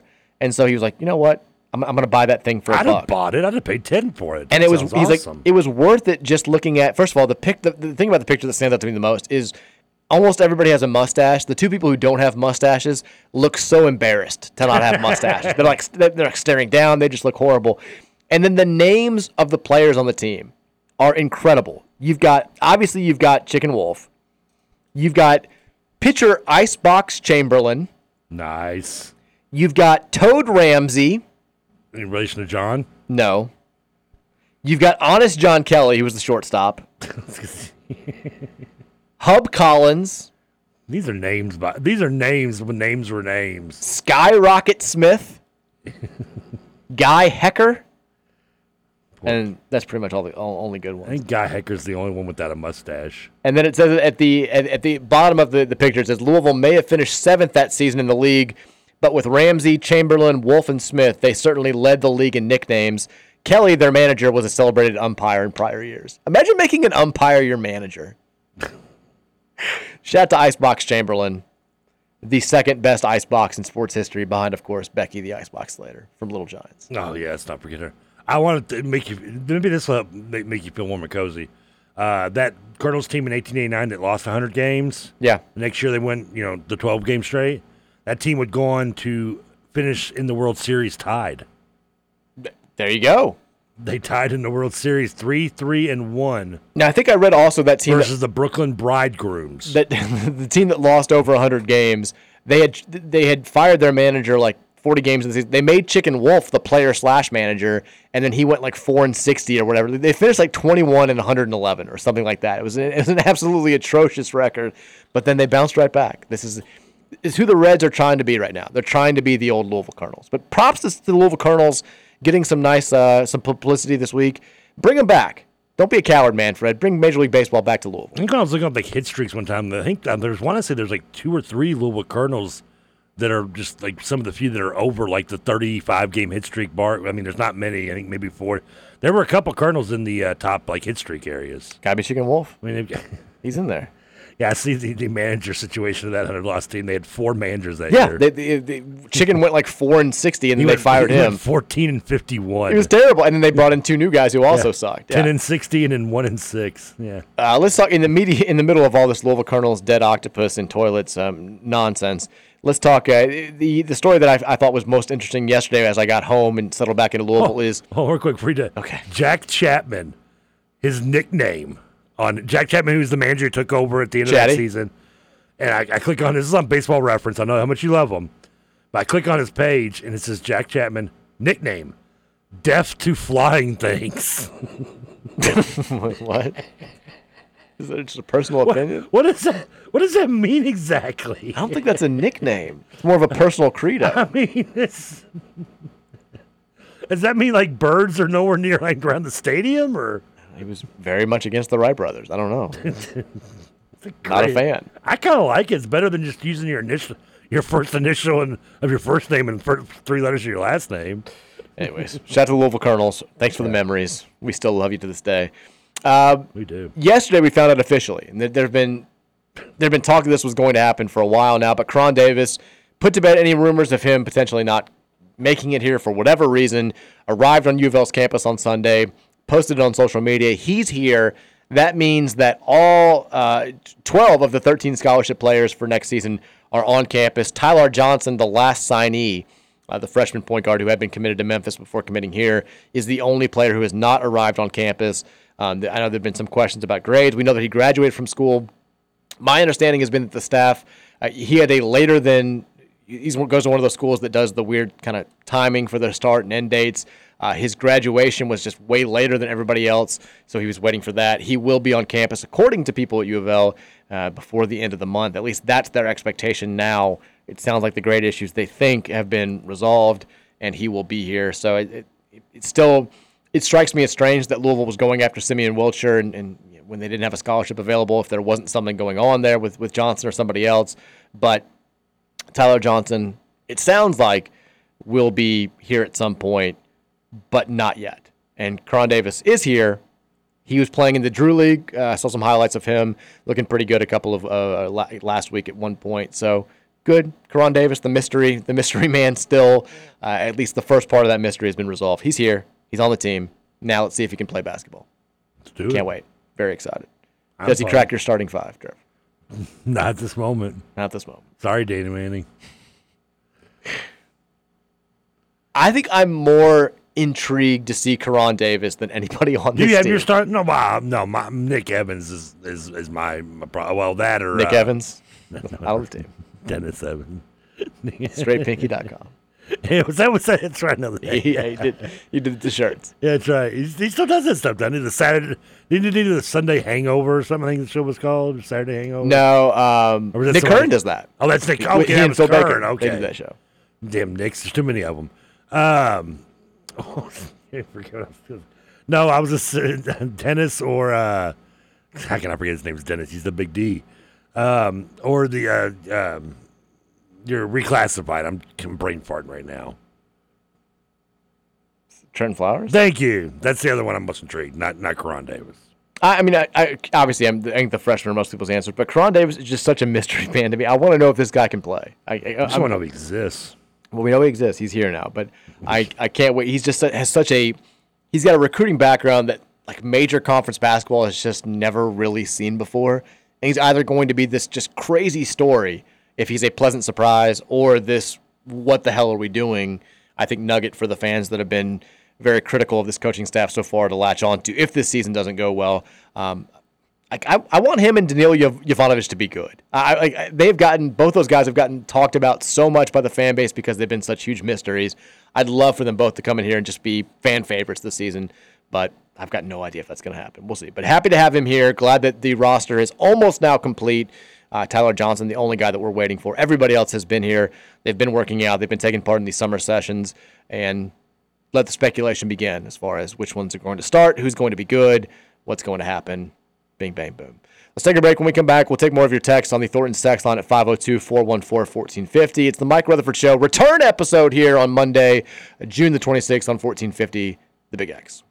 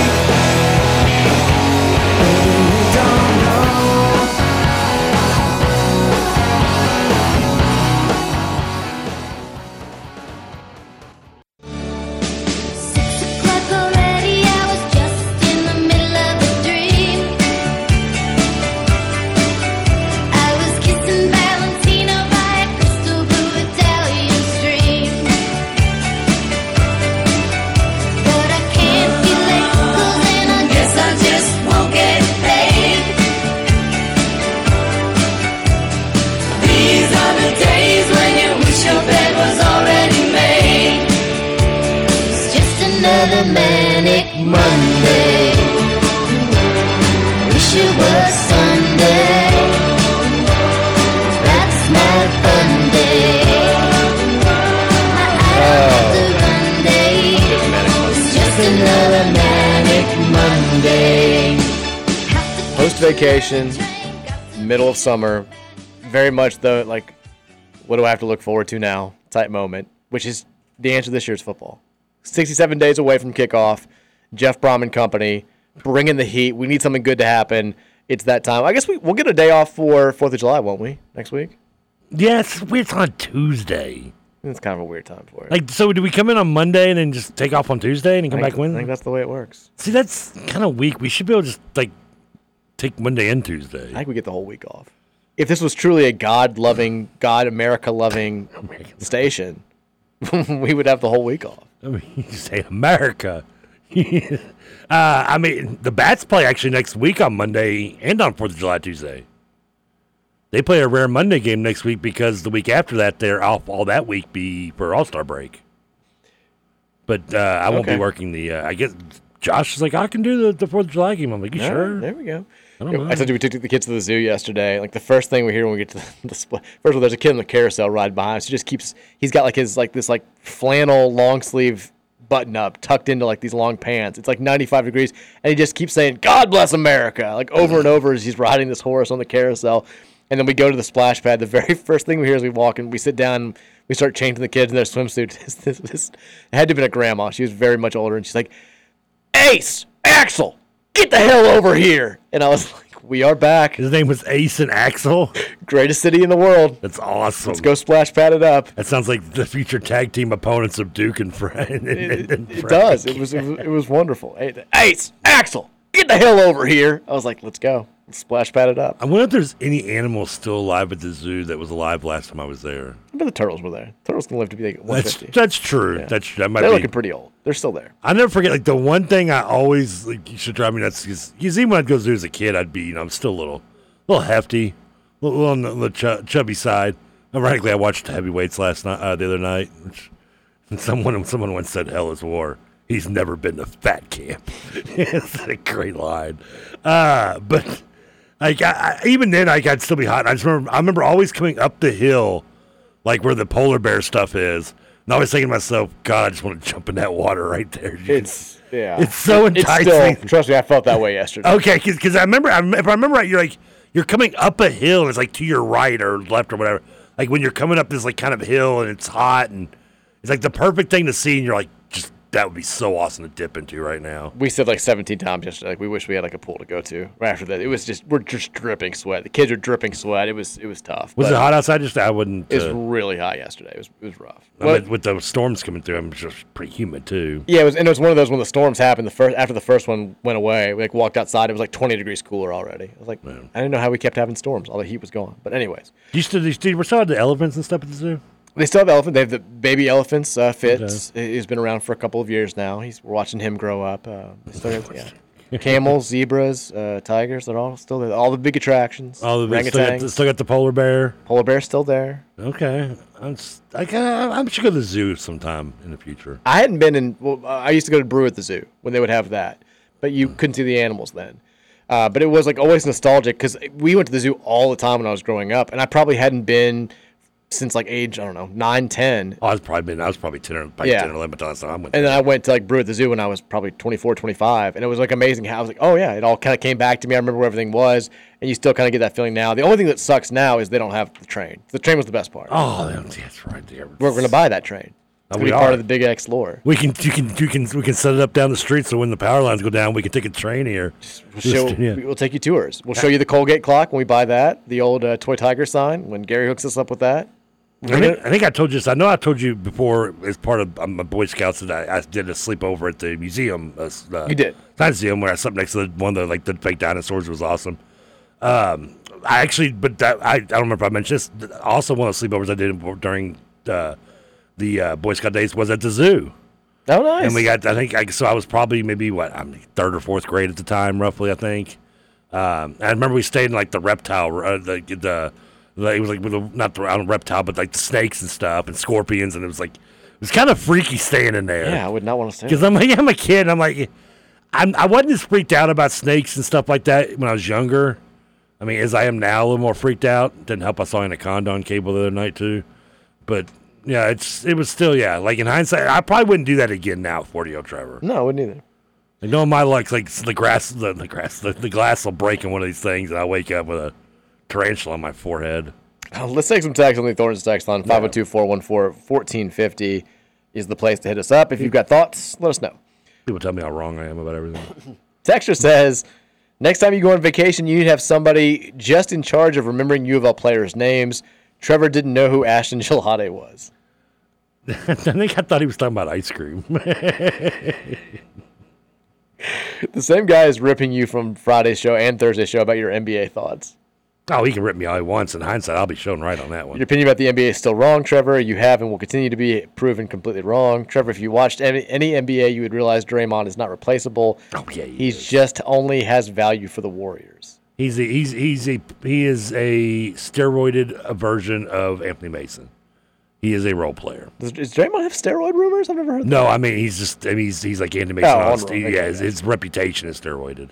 Texas TK this weekend. I don't think he's on roids. He could be the way he acts. Wouldn't shock me, would it? You? He's too chubby. Yeah, it's true.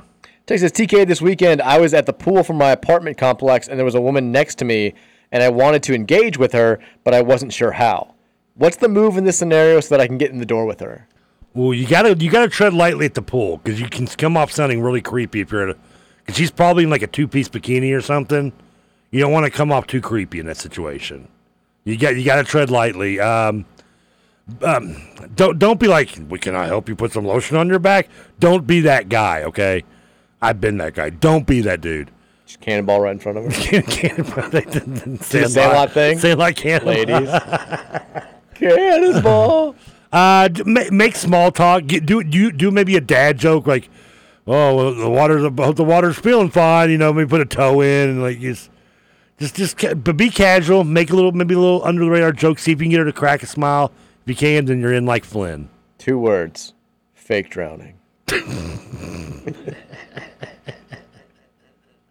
On Wednesday's show, the Ryan boys told me that they've been working as lifeguards, and I asked them if they'd peppercorned anybody. So far, they're like, no. I don't think they understood what I meant either. The thing is, they're doing it at Blairwood. We're joining Blairwood, I think, so we're going to see them out there. I don't even know what that is. It's a pool, like tennis, and they've got pickleball and stuff. Where is that? Where is it though? Is it like St. Matthews? No, it's kind of close. Okay, it's off the highway. Okay. Yeah, I know that's really ridiculous. You can see it from the highway. I've never even heard of that name. That's what I was just like kind of like took off guard a little bit. But I can't wait to like make my kids like fake drown just to get Patrick in the pool. You gonna let my kid drown? Do something, Patrick. I'm not getting her. But there's your sage advice from Trevor Kelsey. Yeah, just make a casual joke, see if you can crack a smile. But by the way, look her in the eyes. Don't tread down. I know it's going to be hard to do, but keep the eyes up. I always feel like in that situation, the best way to go is like find somebody that you can make fun of together. Yeah, I mean it's a hard. If someone's wearing like an outrageous bathing suit, you can be like, oh, I was going to wear that. I almost wore the same suit. See, that's a good ice breaking joke. You got to do something not too creepy, because it's a hard situation to pick up. Because most women are going to the pool, they're going to relax. They don't really want to be bothered. Would you like some of my goldfish? I have Cheez-Its. Did you hear about that octopus coming out of the bathroom in Indiana? I mean, don't make some kind of crude reference to a dolphin in the blowhole, okay? Yeah. Just avoid that altogether. Texture says, are there any whispers from early basketball sessions? I'm sure there are. There are none coming to me. I can tell you that much right now. Do you want to? Would you believe them if you heard them or want to hear them? Well, that's the thing. So, like, nobody is talking to me from basketball, which is fine. Welcome to my world. That is totally fine. I think this is because of me. I have no issue with that whatsoever. Last year, like the few murmurs that I did hear wound up being like not at all reflective of the way that things were going to go. Like I did hear that practices were bad from people who were attending the open practices. But as far as individuals, like all I was hearing this time last year was Kamari Lambs was like the big standout, and he was looking like not a freshman, and he's going to be terrific. And then he had I think a less than stellar freshman year, which did not help us. But there were most of the stuff that I guys when they started opening the practices up to former players, to season ticket holders, to donors, to all that stuff, and then like almost to a man. People would text me and be like, "It's not good. It's not looking good." Now I wasn't thinking 4-28. I don't think anybody was, but I think that was my first indication that this was probably not going to be like an NCAA tournament bounce back or anything like that. But as far as the early sessions, they've been all closed to my knowledge, and I've not heard anything. But I do like to analyze the videos that they put out there, like the 90-second videos. I love breaking it down frame by frame. And we'll continue to do that all summer long. Tex says Grippo's beef jerky is fire. Yeah, but you don't find Grippo's too often on a road trip, depending on where you're at. You don't. You're not going to get regional. Yeah, I mean, if you're going to go chips, you're not, because I think we've had discussion. You don't like combos, right? I don't like combos. Yeah, you're not a combos fan. Mary loves combos. Yeah, I like combos too, and it's weird. Like they don't advertise for a thing that's so popular and everyone knows combos. I've never seen them do one advertisement. They used to, I think, when I was like a kid. But not like the last 20 years, for sure. Yeah, I don't even remember seeing them. I'm not denying. I just don't remember them. Patrick, I believe Patrick, he texted in and said, me and Trey talked a fair amount of sports, and it was the most the Reds were talked about all last week. They did talk a lot about the Reds. They did. Good for them. Yeah. I think that was that was on Wednesday, the middle of their winning streak, though. It was. Yeah, Patrick's like texting me as I'm like lying in bed with John, like trying to get him to sleep. He's like, "Can you come on?" I'm like, "No, I can't come on." Just play as part of Trevor's best of segment and say I was there. Just let him talk. Yeah, you want my voice on the show? Play a clip. Texture says TJ said that it would take U of L 3 years to recruit talent to be on par with UK to give them a chance to win. Ignoring the top portal recruiting. He also said that the game is at UK this year. Typical UK fan getting all his facts wrong. Ooh. I wouldn't give him crap. It's in Louisville this year, TJ. That part he should have gotten right, but who might have the point blame at that.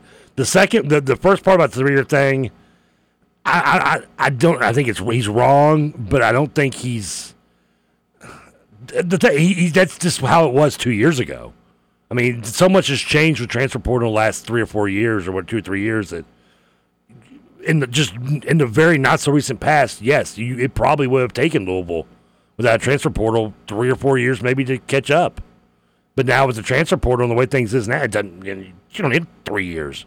Louisville can catch up with a lot of people in a year, and we're showing that right now. Yeah, I mean, the big storyline when it comes to this rivalry in recent years has been UK has been beating U of L on the recruiting trail, which has helped them to pull ahead, especially primarily when it comes to in the trenches, right? Like they've just been bigger than us. They've bullied us and all this stuff, and they would bring in 4-star talent on the offensive and defensive lines. They'd bring them along slowly, and then by the time they were juniors and seniors, they were ready to just annihilate teams like Louisville. And then it's been a cycle, and Louisville hasn't recruited as well on that front. And I think you're right. Now, I mean, we're probably going to start at least 2 transfer offensive linemen, and our 2 deep is going to be primarily composed of transfer portal players. Like it's a quick fix out there, and we have landed some big time offensive linemen in recent years. I don't think that they're going to be ready to contribute right away. I mean, Madden Sanker and Luke Burgess are the most notable. They're true freshmen. I don't know if they see the field this year, or if they do, how much they see the field this year, but like it's not as much of a process anymore. You don't have to. We've had 2 really good recruiting classes in a row. Like that's not necessarily indicative of the fact that like 2 or 3 years from now, watch out. Like you can make quick fix. Case in point, like Kentucky they're doing the thing now at quarterback where it's bringing a transfer, let him play for a year or 2, bring in another transfer. Yeah. If you don't have a guy that you've brought along slowly in your recruiting class that you feel like is ready to take the reins on, and we're kind of doing the same thing now too. So, the game has definitely changed. I'm curious to see how Louisville competes against Kentucky this year. I'll be shocked if it's as dominant as it's been the last 4 times that they've met, just because I think that we have talent to match up with them, and we've got a better coaching staff, and they're going to emphasize this game for sure. But I could be wrong. Maybe we go out there and the teams have similar seasons, and UK just kicks our ass again. But I don't think it's going to happen. When's the last time Kentucky started a quarterback that they had brought in as a freshman to begin with? I can't even. It's been a while because even Terry was a JUCO before. Lynn Bowden was a recruit, but he wasn't really a quarterback. He played quarterback only out of necessity. I mean, it wasn't like they wanted him to play quarterback. They did everything they could not to for him to play quarterback. Was it Steven Johnson? He was a JUCO. He was a transfer out of Arkansas State or something like that. Yeah. Drew Barker. Seriously, that's kind of Patrick Tolles, maybe. It's been a while since they actually had a quarterback that started for them as a freshman. Like based on the names that started there as a freshman, maybe. Based on the names we're throwing out there, it probably should be a while before they go back to it because the guys they brought in have been their own. They've sucked. But I mean, like you said, with the transfer portal, I mean, it's so insane that like 10 years ago. You can fix now what 10 years ago would have taken 4 years to do in 1 year. For sure. Yeah. I mean, what Louisville's doing right now, this is 2014. We would be in step 1 of probably a 3-year, 4-year step to get where we are after just 1 year of recruiting in the transfer portal. That's insane. Texas says at least Trevor didn't say Betty White and B. Arthur. Who's talking about I mean, Blanche was not too bad. I mean... Did the KRC boys, did they talk at all about the Big Dog, the wedding? I'm assuming they didn't get the invite. Did Roush get the invite? Did Big Dog get married again? Vince Merrill got married over the weekend. What was he? How do you know? Because he was tweeting? Oh, yeah. They're all, Matt Jones was there. Ryan Lemon was there. Michael Bennett made it a point to say on Twitter that he had been invited but couldn't go because he had another wedding to go to, which was the best tweet of the entire weekend. He probably wasn't invited. I would assume Roush got invited. He and Big Dog are close, right? I would think.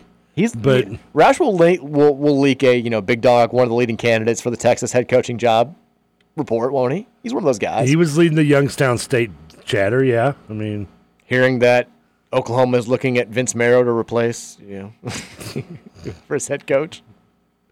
He's going to USC.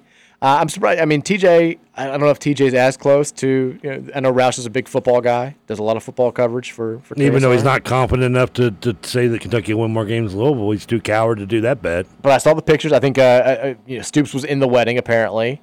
I did not see Vince Marrow tweeting about recruits during the wedding, but I assume it happened. No recruits were at the wedding. Well, you don't know You that. might want to start bringing them in. You don't know that. I mean, they've already lost the state. Took them 1 year. Took Brom's less than 6 months to take over the state recruiting. Texas says, Mike, I just typed in Indiana octopus, and I got a picture of an inbred heroin addict with... I can't read the last part. Jesus, Mike. Did you spell octopus wrong too, Texter? Well, that's Angry Guy. Oh. Texas said, I'd assume that TK also avoids going to public parks in general. Yeah, I'm trying to think the last time I went to a park. I mean, I went down to my own Briarwood Park not too long ago because when the dogs got out and they ran down there and I had to go chase them. So not by choice. Not by choice. They took me down there. If I end up at a park, it's a complete accident. Cleese ran to the creek and she smelled for 2 days. It was awful. Outside that, I mean, I used to go to Seneca and Cherokee Park a lot when in teen years and in my 20s. I mean, like I said, I used to go play pickup ball at Hogan's Fountain all the time. I'm telling you, Splash Pad and the new setup at Tyler Park in the Highlands is awesome. We've been making our rounds around the parks in town. That's a great one. But yeah, I can't imagine Trevor just showing up. And, I mean, to be fair, I wouldn't be at parks if I didn't have kids. That's probably good. I walked the dog at Seneca a lot. We'd go to Cherokee and hike the trails a decent amount growing up. Here's the thing, people. But not without kids. I know you can't see me because we don't have the YouTube cameras here until next week. Next week. But, imagine what I look like. And think about me by myself walking around in the park. I mean, there's just... there's a good fit. I'd have eyes on you. 10 years ago, probably wouldn't have... No one would probably blink an eye. Nowadays, I'm probably going to get, I'm somehow going to go viral and not in a good way. Yeah. I mean, I don't know. Whether I'm pushing the kid out of the way to get to the ice cream truck sooner or... I'm not saying I'd call the cops or anything. I'm just saying that I would know where you were at all times if you were at a public park by yourself or at the playgrounds. I mean, I picture being trailed by nannies taking on with their phone outs. I'm here I am probably thinking I'm some suave player. The ladies are following me around. Meanwhile, they're just trying to get pictures of my license plate. Trying to make sure you're not going to molest it. Texas says Toad Ramsey may also be related to Vince Tyre. That's good. I like that. I didn't think about that one. Texas says Trevor, the Reds have not won a game since Scott Satterfield threw out the first pitch. I mean, it's also when you got back in town, too. Yeah. I would ask. I mean, I guess I see why they'd ask him to do it, but... Can we talk about the fact, too, he was at the game the night before and took a picture from what looked like a blimp above the stadium. I don't know if they just gave him the worst tickets imaginable, but I was like, how high? I can't even see the players from this picture set. And then he threw out the first pitch. And right when I saw it before the game started, I was like, we're going to lose. It's over. We let Satterfield do this. This man won't stop until he's taken everything from me. He's probably going after my wife next. He's going to try to take my house. He won't stop. If you're at the park with the kids and you see Satterfield wandering around, run. This will be the Scott Satterfield show in 2 months. He won't stop till he's taken everything. You can't let me have anything I'm good in my assuming life. I'll be replaced by Brian Brown. It'll be Satterfield and Brian Brown. Hey, BB, what were you up to this weekend? Well, you know what I was up to, Scott. I was hanging around your lawn because I ride your coattails to all my jobs. Brian Brown, just talking about the movies that he watched over the weekend.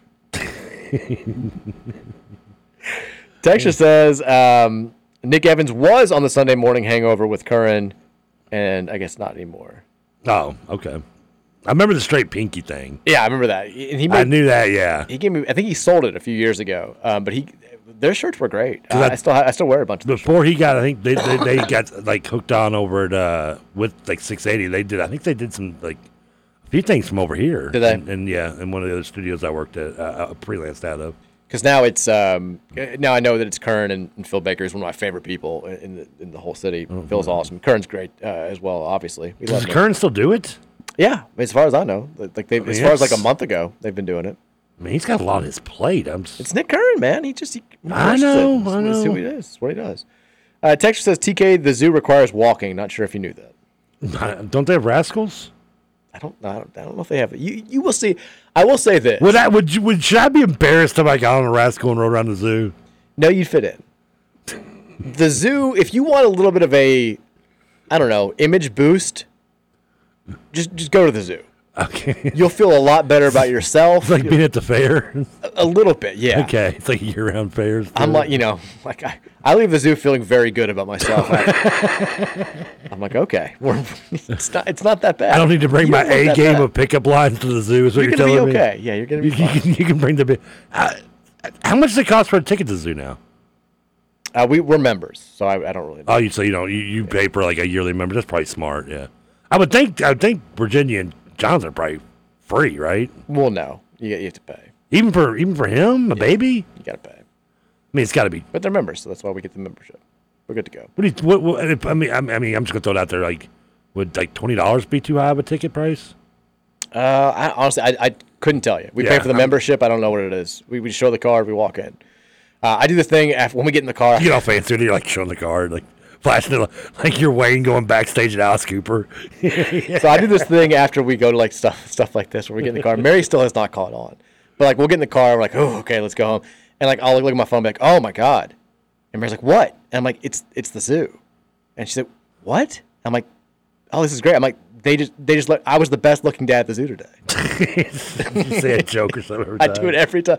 I'm like, oh my god, it's the science museum. It's like, did we forget something? I'm like, no, they're letting me know I was the best looking dad there this afternoon. It's great. Joke never stops being great. Never stops working. Text says, Trevor, can you trust a man who thinks that soup is a real meal? Where did that come from? Banyan? I mean, I didn't say that. Did you say soup was a real? I don't think so. I like soup, but I don't. Like, I wouldn't qualify it as like maybe for lunch. I wouldn't call it as a whole meal either. I'm a Jerry on that one. I'm very much a I'll get a cup of soup as an appetizer. Yeah, I'll get like a cup or even a bowl of soup with something on many occasions. But chili can be a full meal. Well, now, I mean, even really, I eat chili as a full meal for sure. I guess so. I mean, I got tumbleweed on Friday, and I got like a bowl of white chili as an appetizer. Yeah, that's fine. There's also Pete Browning in the Louisville Colonels photo had some buddies make him a bat. John Hilrick, who was the bat was the original Louisville Slugger. There you go. Browning and Hilrick, big names in the baseball world. By the way, in case you're wearing a zoo admission for 13 and over, it's $18. That was pretty close. There you go. 2 to 12. So John's not 2 years, so he's free. 1 and under is free. Well, okay. 2 to 12 is 14. It's a $4 difference from 2 to 12 and 13 and a little stingy, aren't they? I mean, good. No wonder you got that pass. My parents give it to us every year. It's like a birthday present. It's great. Terry says, TK, I'd let you rub lotion on my skin. God, I hope you're a woman, not a dude. I've been burned already once at Taco Bell. Texture says, Mero once again embarrassing his grade school teacher with spelling and grammar. I did see that. He said, he spelled, I don't really know what the tweet said, but he did write grown man, and he spelled grown, G-R-O-A-N, as in like, grown. Wait a minute, who did this? Vince Mero. Oh, did he? Okay. Grammar, not his strong suit. No, he's a football coach. He falls into all the stereotypes, right? Yeah. Texas says, might get to do a week now on KRC as a counterattack for us red-blooded folks. Yeah, why don't you when's the last time you were on KRC? I've never been on KRC. I was on KRC like when I first started. Yeah, when you first started, I thought you did, yeah.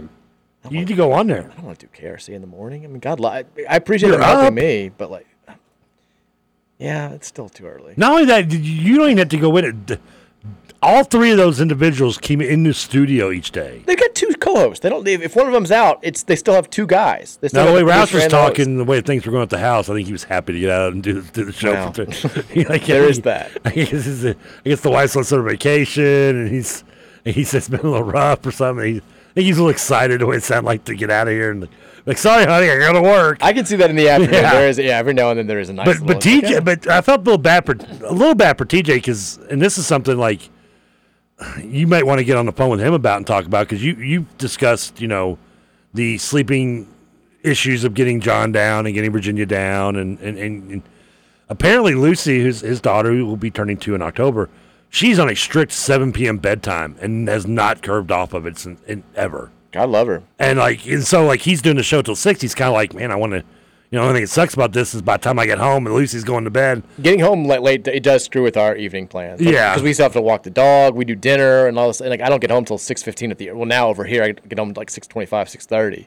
And it does kind of suck. We have later bedtimes. And I was like, man, that's just, that's impressive to have them, ingrained already that early into the child, 7 p.m. bedtime, boom. The Walkers are better parents than we are. Our kids were staying up past midnight on vacation. We were Virginia was going to sleep 12:15 every night. John at 11. It's funny, I was telling the story reminding my family, that was me. I was the one staying up late. I was too.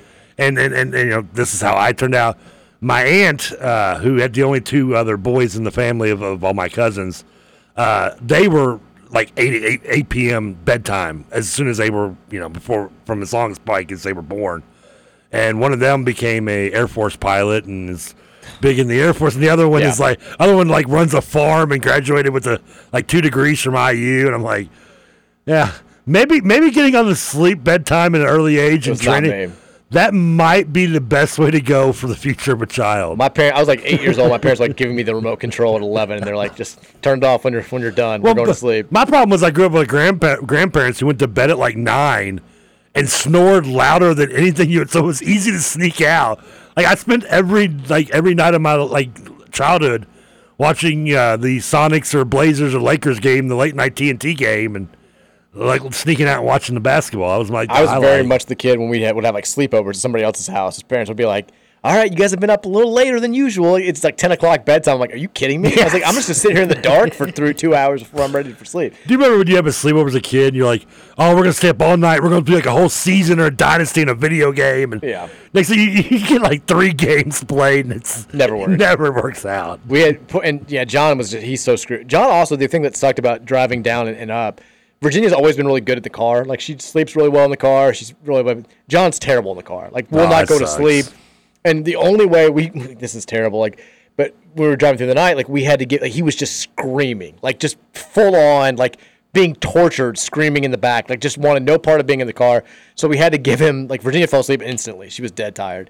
We, hooked up Virginia's iPad and just let him watch, these terrible YouTube videos. So Mary falls asleep. Virginia's been conked out. It's 1:50 in the morning. I'm driving through the hills of South Carolina and North Carolina. I'm thinking that he's asleep. I can't really see his face because it's so dark. And one of these videos would end, and I would just hear him be and start clapping and laughing. I'm like, this little son of a this kid is, what's he doing? Would not fall asleep. So he barely slept at all.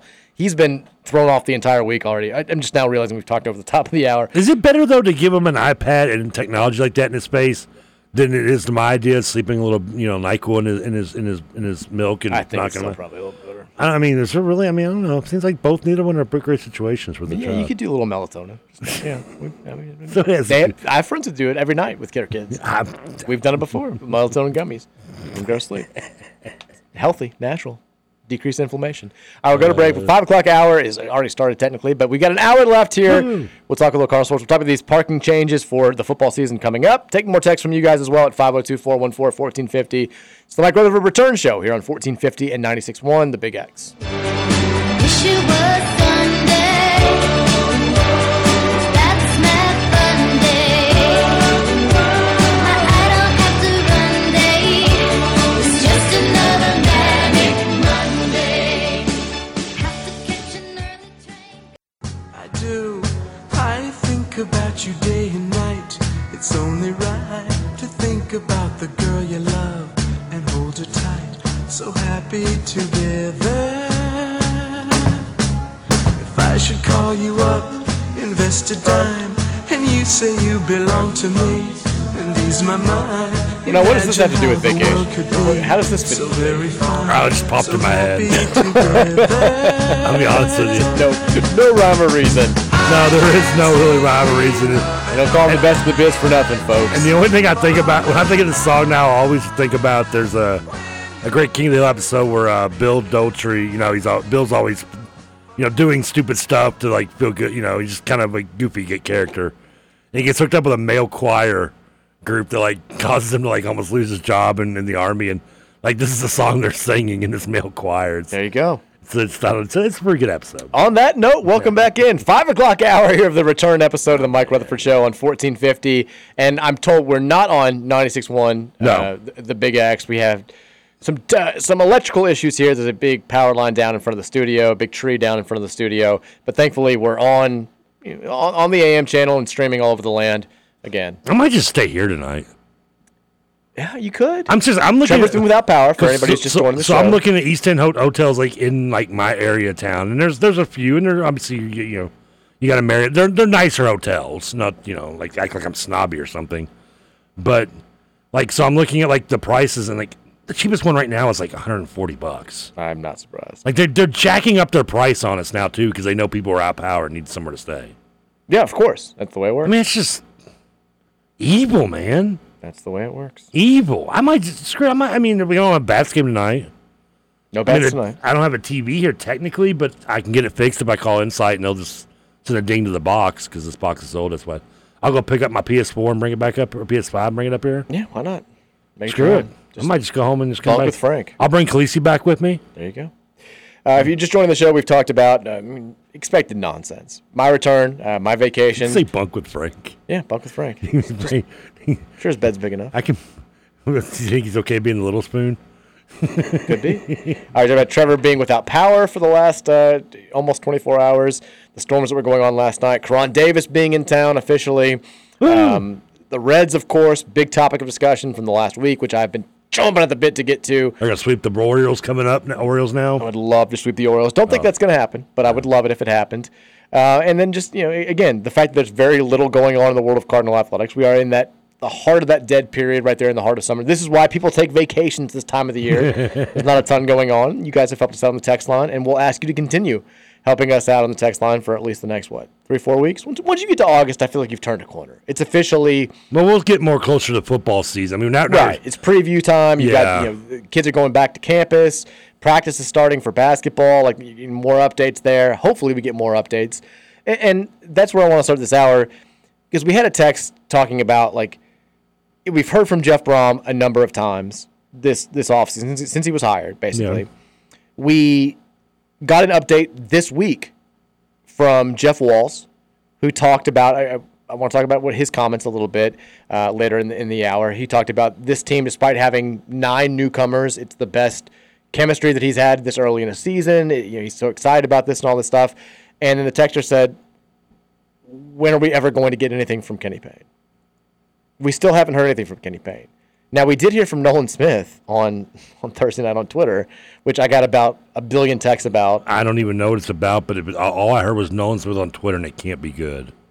I mean, it depends on, I guess, what your perspective is. Not knowing my perspective, is it any good? It was. Has it been deleted yet? I honestly don't know. I couldn't tell you. But it was another, he tweeted stuff out. It drew some controversy. People were upset. They thought it was directed at certain people. Here was the tweet. I'll never go to the draft. Again, this is during the NBA draft. I will never go to the draft as a coach unless my player personally invites me and says, Coach, I want you there. Draft night is about the player and his family. It's not a photo op for me to post on IG to help with recruiting. Actually, it kind of is, but I mean... It is. I mean, let's be real. I mean, yeah. I mean, all the players are posting everything they want on IG. Why you do it too? Now, immediately... We know that's a shot at. Well, we don't. I mean, because immediately Duke fans thought it was a shot at John Shire being there with the draft players, and then immediately Kentucky fans thought it was a shot at John Calipari being there for the Kentucky players. Both guys were at the draft. Both guys were there with taking pictures, and his Nolan's wife immediately jumps in and is like, he wasn't tweeting, he wasn't even watching the draft when this happens. This wasn't about anybody specifically. He's just always believed this. And I was like, I don't buy that at all. I think it's very clearly directed, whether it's at Shire or at Calipari or at both or at any coach that's showing up to do this. It was very clearly a shot, but it was just another Nolan Smith Twitter adventure. But besides that, we haven't really heard very much from the men's basketball coaching staff. And again, that's fine if we wind up having this super bounce back, positive second season. If that doesn't happen, it's yet another, what are we doing here? I think piece of fuel for people who are upset with the direction of the men's basketball program to utilize.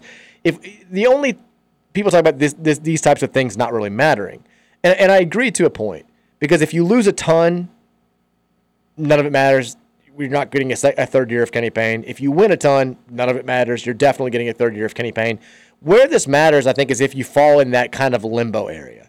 If Louisville goes 17-16 this year, or wins 15, 16, 17, 18 games, they're never really in the NCAA tournament discussion. They've shown clear improvement.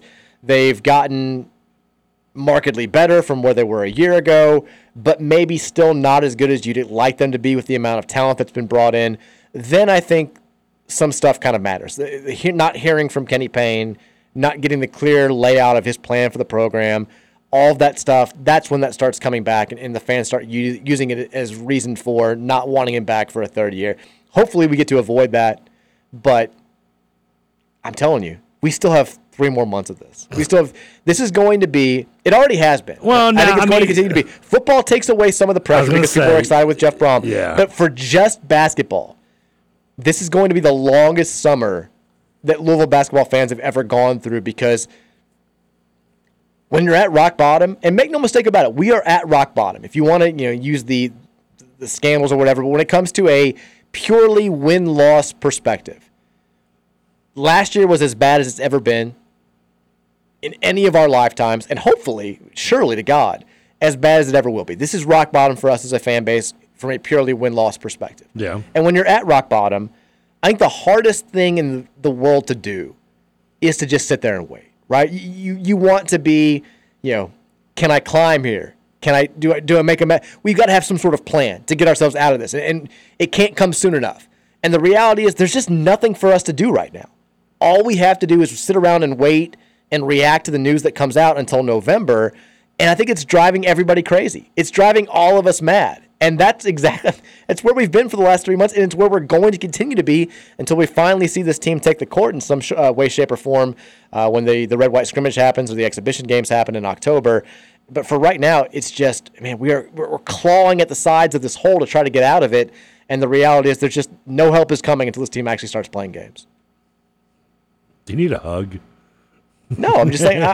I'm just giving you it's the justification for why everybody's at each other's throats. We all think we have the plan to get out of this hole, and the reality is nobody knows. We just need to concentrate on football. We do, and we have. And football will take us, assuming that this season will go the way I plan it. Football will be a nice distraction all the way up until, mid-December, late December.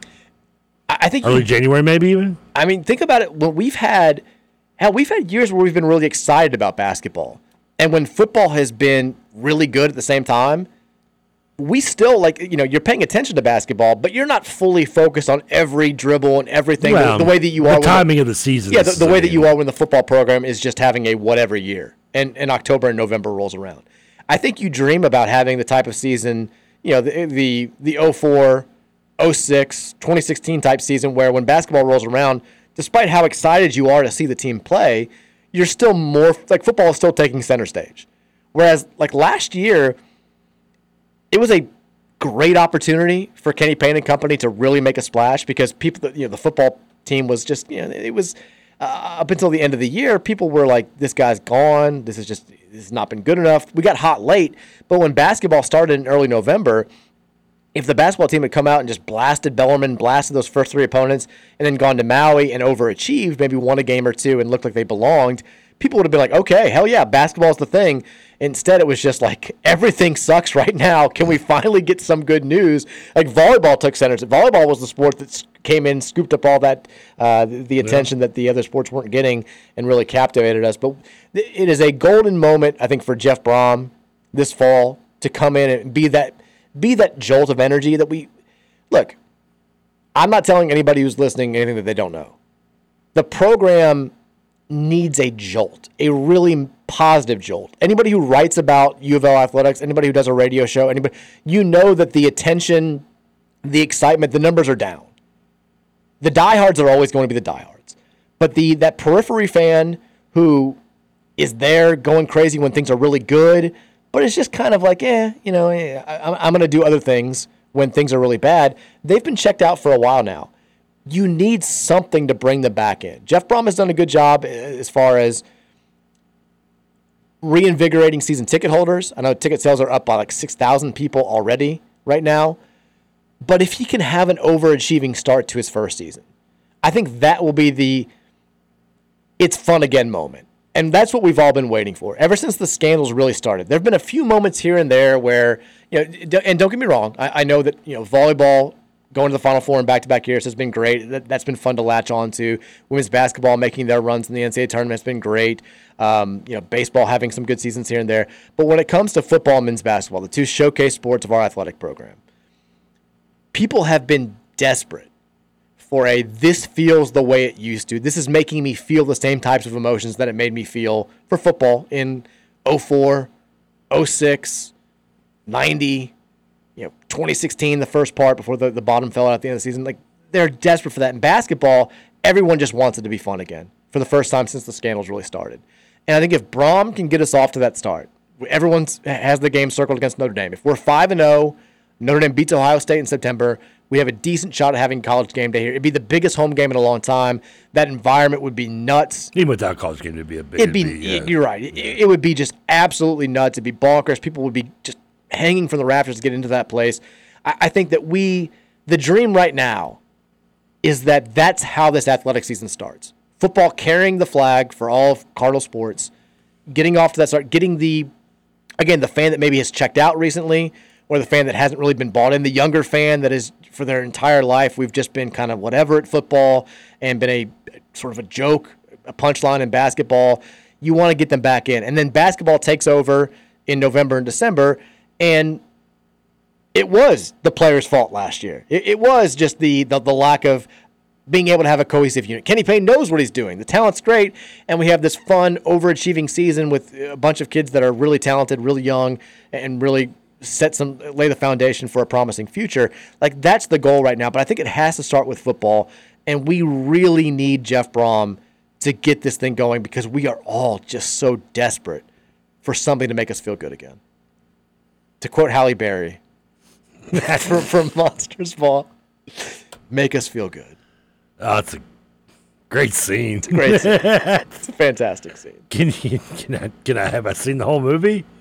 I don't think I have. I have. I don't remember anything of it besides I remember he's his dad's like a really big racist. Billy Bob Thornton's dad is. I don't even remember. And her son gets killed, gets hit by a car or something, and tries to run him to the hospital. That sounds familiar. Something she loses a son. That's how he hooks up with her. It's because she lost a son or something. It's not an uplifting movie. No, but. It kind of is in its own way. Well, just across the wire here, Ellie De La Cruz, your National League Player of the Week. You say it all wrong, by the way. How's that? It's Ellie De La Cruz. Ellie De La Cruz. I don't care how you say it. It's just like instead of Ali Boombaye, it's Ellie De La Cruz. Ellie is the absolute. Every time he comes to bat on my show, I'm like Ellie De La Cruz. I'm in my house chanting it. Dogs are like, what the hell? As a Reds fan, we've had good players in recent years. Certainly, Joey Votto is must watch, but he's the first guy that we've had since Griffey, where it's been it doesn't matter what the score is, it doesn't matter what the situation is. When he's batting, he's appointment television. You want to watch that guy hit. You don't care about the Reds, you don't care about maybe baseball in general. You want to see what he's going to do. The cycle. I'm packing to leave for the trip. I've got the game on illegal stream as I'm packing. When he hit the cycle, I leapt. I was running. I was like, This guy's absolutely unbelievable, and now he's the National League Player of the Week after hitting 440 with a 550 slugging percentage, 2 doubles, 1 triple, pair of home runs, 5 runs driven in, 2 stolen bases, and 1 cycle. I'm sure it was exciting, but not as exciting as listening to Nick Kern call a doubleheader by himself in Charlotte. You're damn right. Did you hear John Sadek's call of the cycle? Say what? Did you hear John Sadek's call of the cycle no. on the Reds broadcast? I give Sadak a hard time. He's not my favorite. No, and I'm not familiar with him, but I know you have. I have heard you. Yeah, he leads in. He's the one that made the call. That ball's got a family, which was good. I liked that. The cycle call I thought was just atrocious. Wasn't bad. He's like, "There's a ball in the gap," and he's like, "India around third. India scores. Cycle." I'm like sitting there like, you almost ruined it for me, Sadak. I'm like running around like, the Sadak, it was so bad. Something I brought this up with Kern and Jim Kelch very briefly before I lost able to talk to them between innings, which I know they still are depressed about. I think they did it on purpose. There's like a camera view. Go back to security. Kelch is in here. It's like flip the switch. He's like themselves. pulling wires like the military guy in Forrest Gump. He's like just yanking stuff to make sure it works. But what I brought up to him is you almost made me forget what I was going to say. Like in baseball, like when a pitcher's got something going, i.e. a perfect game or no hitter, you don't bring it up, right? Right, that's the rule. Yeah, but like when a player's like got a couple hits towards the cycle or doing like they talk about it nonstop. Like you'll come up to the plate, and they'll be like, not just for this example, and it wasn't just like this, but like. Ellie's coming to the plate. He's got a single and a triple. Right. Yeah, he said it. But we need this. It's like, why? Where's the difference? Why is it? It's all hush hush for pitchers, but with batters, it's like everything's out there. It doesn't matter. I guess because it's so much more difficult for like a guy to hit a triple in that situation or hit a whatever than it is for a pitcher to. Well, if it's more difficult, wouldn't you want to be more quiet about it and not jinx it? Yeah, but it's less likely to happen. Like I feel like it's like a free throw streak. If a guy's made 86 consecutive free throws, you expect him to make 87, and it's almost like we don't talk about it. Well, anytime they do, the announcers always say, you just jinxed him. Right, which, that's a... What is the comparison of cycles hit to no-hitters thrown? That's a good question. Because cycles don't seem to be... I would say they're more cycles. I know he was the first one since Eric Davis in 89. Which is crazy because they both wear the same number, too. You're not wrong. Red cycles. I would say there are more. I don't know. I bet they're relatively similar, if I had to guess. The internet doesn't work here, of course, so I don't know. There's been 318 no-hitters. Okay. So would you all say... All time there have been 318 no-hitters? Well, has there been any this year? It's a good question. Honestly, I don't know. I feel like probably. Well, that was coming into this season, so... I feel like there were like 20 last year. Yeah, I don't think they're... But it's their number of. It'd be nice if the internet worked. I could find this for you, but everything I do. 343 cycles. Wow, that's really close. I felt like it was going to be close. So slightly more no hitters than cycles. Assuming that there hasn't been like 40 no hitters thrown this year that added that list. Probably a safe. Which I don't think this. Now, since 318, does that count also perfect games?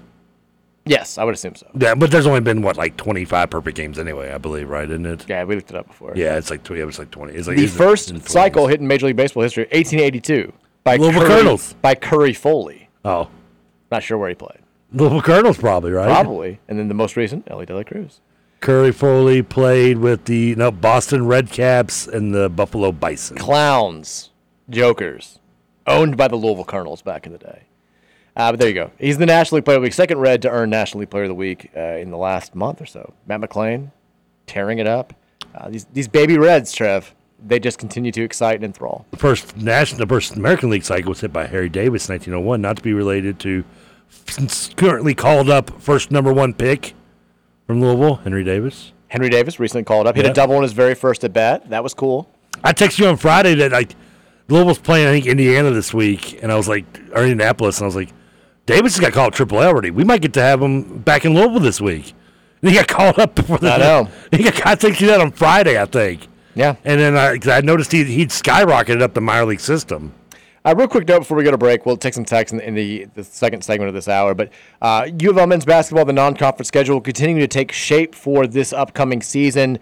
Louisville, as confirmed by John Rothstein of CBS Sports and the college basketball robot himself, Louisville's going to play Pepperdine this year as part of their non-conference schedule at home. Now, I think Pepperdine will get Doug Christie. Well, could you name? I was going to say, do you have any idea who their head coach is? It is a relatively large name. Is it Doug Christie? It's not Doug Christie. He's the only Pepperdine player I know. It's a blast from the past. Is he a former player? No, but think, 2005 NCAA tournament run. Bruce Weber? No, but along the same lines. Beeline's not Beeline. Supposedly he turned down the West Virginia job. Not Beeline. I I'm trying to think who else made the 05 runs. Who was Washington's coach that year? Yes. I don't remember his name. Lorenzo Romar. Lorenzo Romar is the Pepperdine head coach. They're coming off of a disastrous 9-22 season. Well, Pepperdine has been good since probably Doug Christie was saying. They had a couple of decent seasons before he got there. Did they? Okay. He's been there since 2018.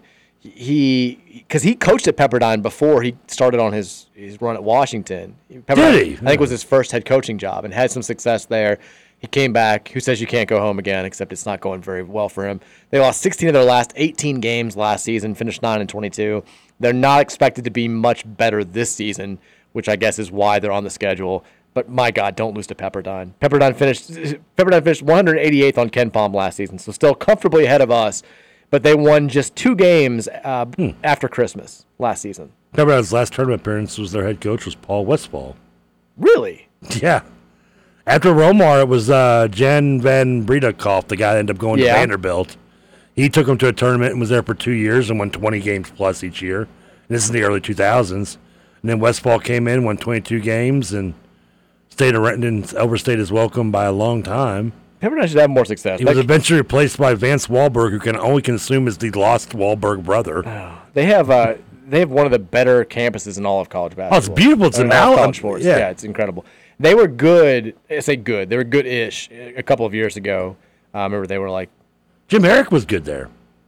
Yeah, they had a really good player named Colby Ross a few years ago. They played Bellarmine in whatever postseason tournament they played in, but That name sounds familiar. They were terrible last year, and they're probably going to be terrible again next year. That is a team that a decent Louisville team should just house. So there you go. Non-conference schedule. I said a few weeks ago I thought that outside of the games that we're locked into, I think we're probably going to fill it with a relatively light non-conference schedule. This is certainly a light addition there. All right, we'll take a break. We'll come back. Thornton's text line's 502-414-1450. You got a half hour left to get your thoughts in on the show. We'll take some from you after the break. It's the Mike Rutherford Show on 1450 and 96.1, The Big X.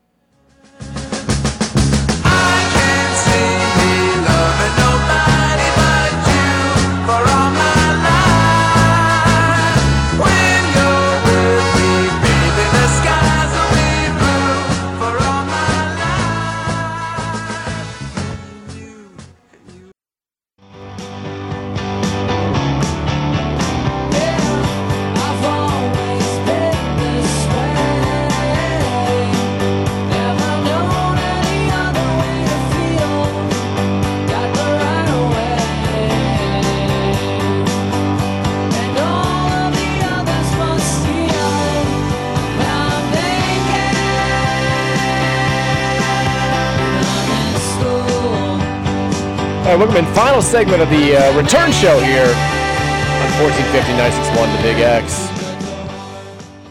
We've been promoting the golf cards. We've been saying, the golf cards, Big X golf cards, get them now. They're going to sell out. Play all these courses, the best courses in the Kentuckiana area for just $25 a round. They're gone. Boom. Peace. Sold out. Goodbye. If you didn't act, our apologies. But you know who's never sold out? Air Serv of Louisville. They can't help you right now if you've got no electricity. But when that electricity comes back on, if there's a problem with your AC unit, Air Serv of Louisville is the place to go. Visit them online to get a full extent of their services at airserv.com/Louisville. That's AIRESERV.com/Louisville. The best thing about Air Serv, of course, they've got technicians available for you 24/7. If your air goes out on a hot summer's night at, 2 a.m., can't make it through the night, got small children, call Air Serv. They're going to get you hooked up. The number 502-526-4540, or, of course, their home number, 502-785-8600. Either one of those will work. They'll hook you up with a technician. They'll come out to your home, place of business. They'll fix your problem. 502-785-8600. What's up? That's a damn right they will. Damn right. That's what Air Serv does. We love them. But yeah, the golf cards are gone. Sorry. Boom. Done. Sorry. 502-414-1450 is the Thornton's text line. We'll take some text from you guys. Did you get one? Did I get what? Golf card. I didn't. But I saw the boys, the KRC boys, I saw they played Park Mammoth. They did. I actually can, because the Wednesday we were off, like, you might like this. So, like, Wednesday, I didn't have your show because I was going to do a best of, or Patrick was going to do either or. Uh-huh. So I kind of had like Wednesday off. So I called TJ on Tuesday night. I was like, "So y'all are going up there like you're going down the Bowling Green tonight and like staying in the." He's like, "Yeah." I was like, "I might come down there." I was like, yeah, "Maybe can I come to the park man thing?" He's like, "I guess I don't care." And so I called Dugan. Dugan, God love him. He's so nice. He gave every like reason to say like, "I don't want you to not to come, but like I don't want you to go." Like it was. Like, he was so he was like, just, it's a nicer course. I'm like, what are you trying to tell? You want to leave Sloth in the basement over here? I'm like, well, what am I allowed? He's like, no, I'm never, you're allowed to go. You might not have fun. I'm like, what would they do? I thought they were just playing a round of golf. Was it like a they whole did, thing? but I guess Nick's dad was joining them as the foursome. So, like, there wasn't, I would have been kind of a fifth man odd out anyway. And I didn't know the situation. I didn't really break my heart because I was kind of like, oh, well, I'm not going to get up early in the morning tomorrow now. Darn. Yeah. But, I was thinking about going down there, and I started talking to TJ, and I was like, yeah, I'm not gonna do it. And he's like, oh, that's you should come. I'm like, I'll save it for the scramble, which you are going to be at the next scramble for Big X, correct? Yes, I'd love to be. It'll be on September 1st at somewhere. Can't wait. I'll be there. But it's September. It's a 3-day weekend, so you're penciled in, right? So that's Is that Labor Day? That's Labor Day weekend. What day of the week is that? It'll be on a Friday. In that we play a football game. We play theoretically, we could do the Cares. The Cares could do their show there. We do a scramble, and then we do our show from there, and then leave and go watch the football game. Okay. Because the football game's at 7:30. We'd get off the air at 6. Yeah, we can make that happen. I think that would be a fun full day, wouldn't it? The only problem with doing that is you and me both after that long day. We might both not stay awake enough for the game. Yeah, I know. We'll have to figure that out. I mean, I would because I'll just pump make myself with caffeine. But we'll be fine. We'll be okay. We'll be good. We're gonna do. I can't wait. We're gonna party Big X style at a golf course. I can't remember where he said it was. All right, text line 502-414-1450. Text says, Trevor, do you agree that athletes get better in each generation? If you don't, then you are an idiot. Wouldn't that mean in the NBA the talent and athleticism is so much better now? You can just admit you don't like the style of play, which is fine, but the talent is so much better in the NBA. Also, hard fouls and not being able to play zone does not equal good defense. I won't. I think you're miswording it. You shouldn't say talent. The athletes are better to a certain degree. I mean, especially when you look at your average center in the 60s, Elvin Hayes was like 6'8", 230 pounds. Yeah, I mean, if you track measurables, there's no question. The athleticism and the size. Does that mean they're more talented? No, that does not mean they're more talented, and I don't think they are. And in some cases, I don't think they are. And when numbers are better. No. Well, they are. I mean, there's no debate about it. I mean, I'd have to look at it. I mean, I guess, but I mean, you said when I tell you scoring is up, you tell me it's not. So. It is, but like the I don't think those two things cannot go hand in hand, wouldn't they? I mean, yeah, I mean, your shooting's up. I'm assuming that your scoring would be up, but all I know is the highest free throw percentage in all of college basketball. It's been each of the last 4 years. Well, in college, and okay. I think in NBA, I assume that the numbers are similar. I know every three-point record has been record. Calvin Murphy, and that's like 96% or something. But like overall, like the overall shooting, the best free throw shooting seasons in college basketball, every single free throw taken have been each of the last 4 years. Okay, I mean it's because you always hear my dad makes it seem like nobody ever missed a free throw in the 1960s. Like how to keep people miss free throw, and like you look back and it's like it was like people were shooting 60% from the free throw line as a team in the 1960s. I tell you for a fact, in the 70s they sure as hell missed a couple of free throws.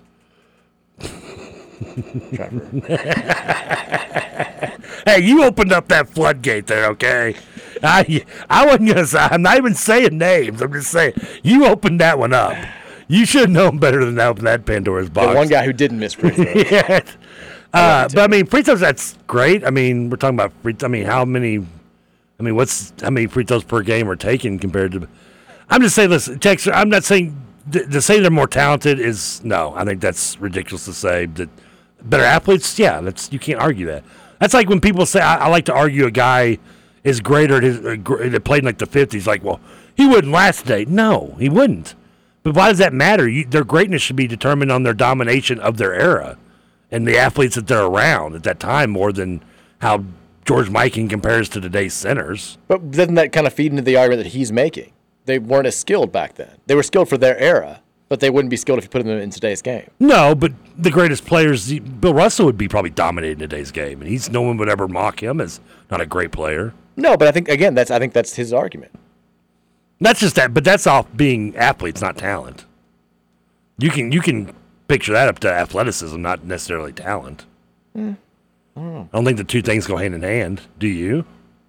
I think a lot of times they do. I mean, you can be a great athlete and be talented, but I mean, how many times have we seen a player that's just like a great athlete but sucks at basketball? It sucks at the sport itself. Sure, but I think you're seeing that less and less these days. I think the skill level and the athleticism. That's I think where that's where me and the texter disagree. Then I'm with the texter. I agree. I know you are. Texter says, "What did you make of the Sporting News naming U of L a dark horse for the college football playoffs?" I think we talked about this before I left. I don't remember if we did or not. I know I wrote about it briefly on vacation. But the thing was, I want to say it was Bill Barnwell, the Sporting News, wrote that thing, and it was like 5 dark horse candidates for the college football playoff, and he basically picked one team in each of the power conferences and identified them as a dark horse. And then he ended the little blurb on Louisville by essentially saying, like, New Year's Six may be the ceiling for this team, but I was like, well, they're not really a dark horse to you. I was like, come on. What do you like? He laid the foundation for why Louisville could win the ACC, but at the end was like, yeah, they're probably still a year or two away from being a legitimate threat, but New Year's Six could be the ceiling for them. I'm like, well, then they're not really a dark horse. You're just picking a team from the ACC that's not Florida State or Clemson. But I liked it. I liked the positive press that we're getting. But I think you and I both touched on this a couple months ago. It's almost getting too trendy. Like I almost don't like that. Like now we've gone from. Remember when the over-unders opened for Louisville at like 6.5? A couple of them did.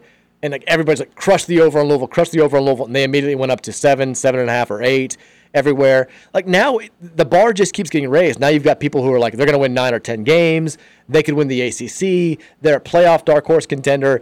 And I'm worried that we're now getting to a point where if Louisville goes, 7-5, wins a couple of good games over good opponents, or even 8-4, wins a couple of nice games, has a good season, people are going to be like disappointed.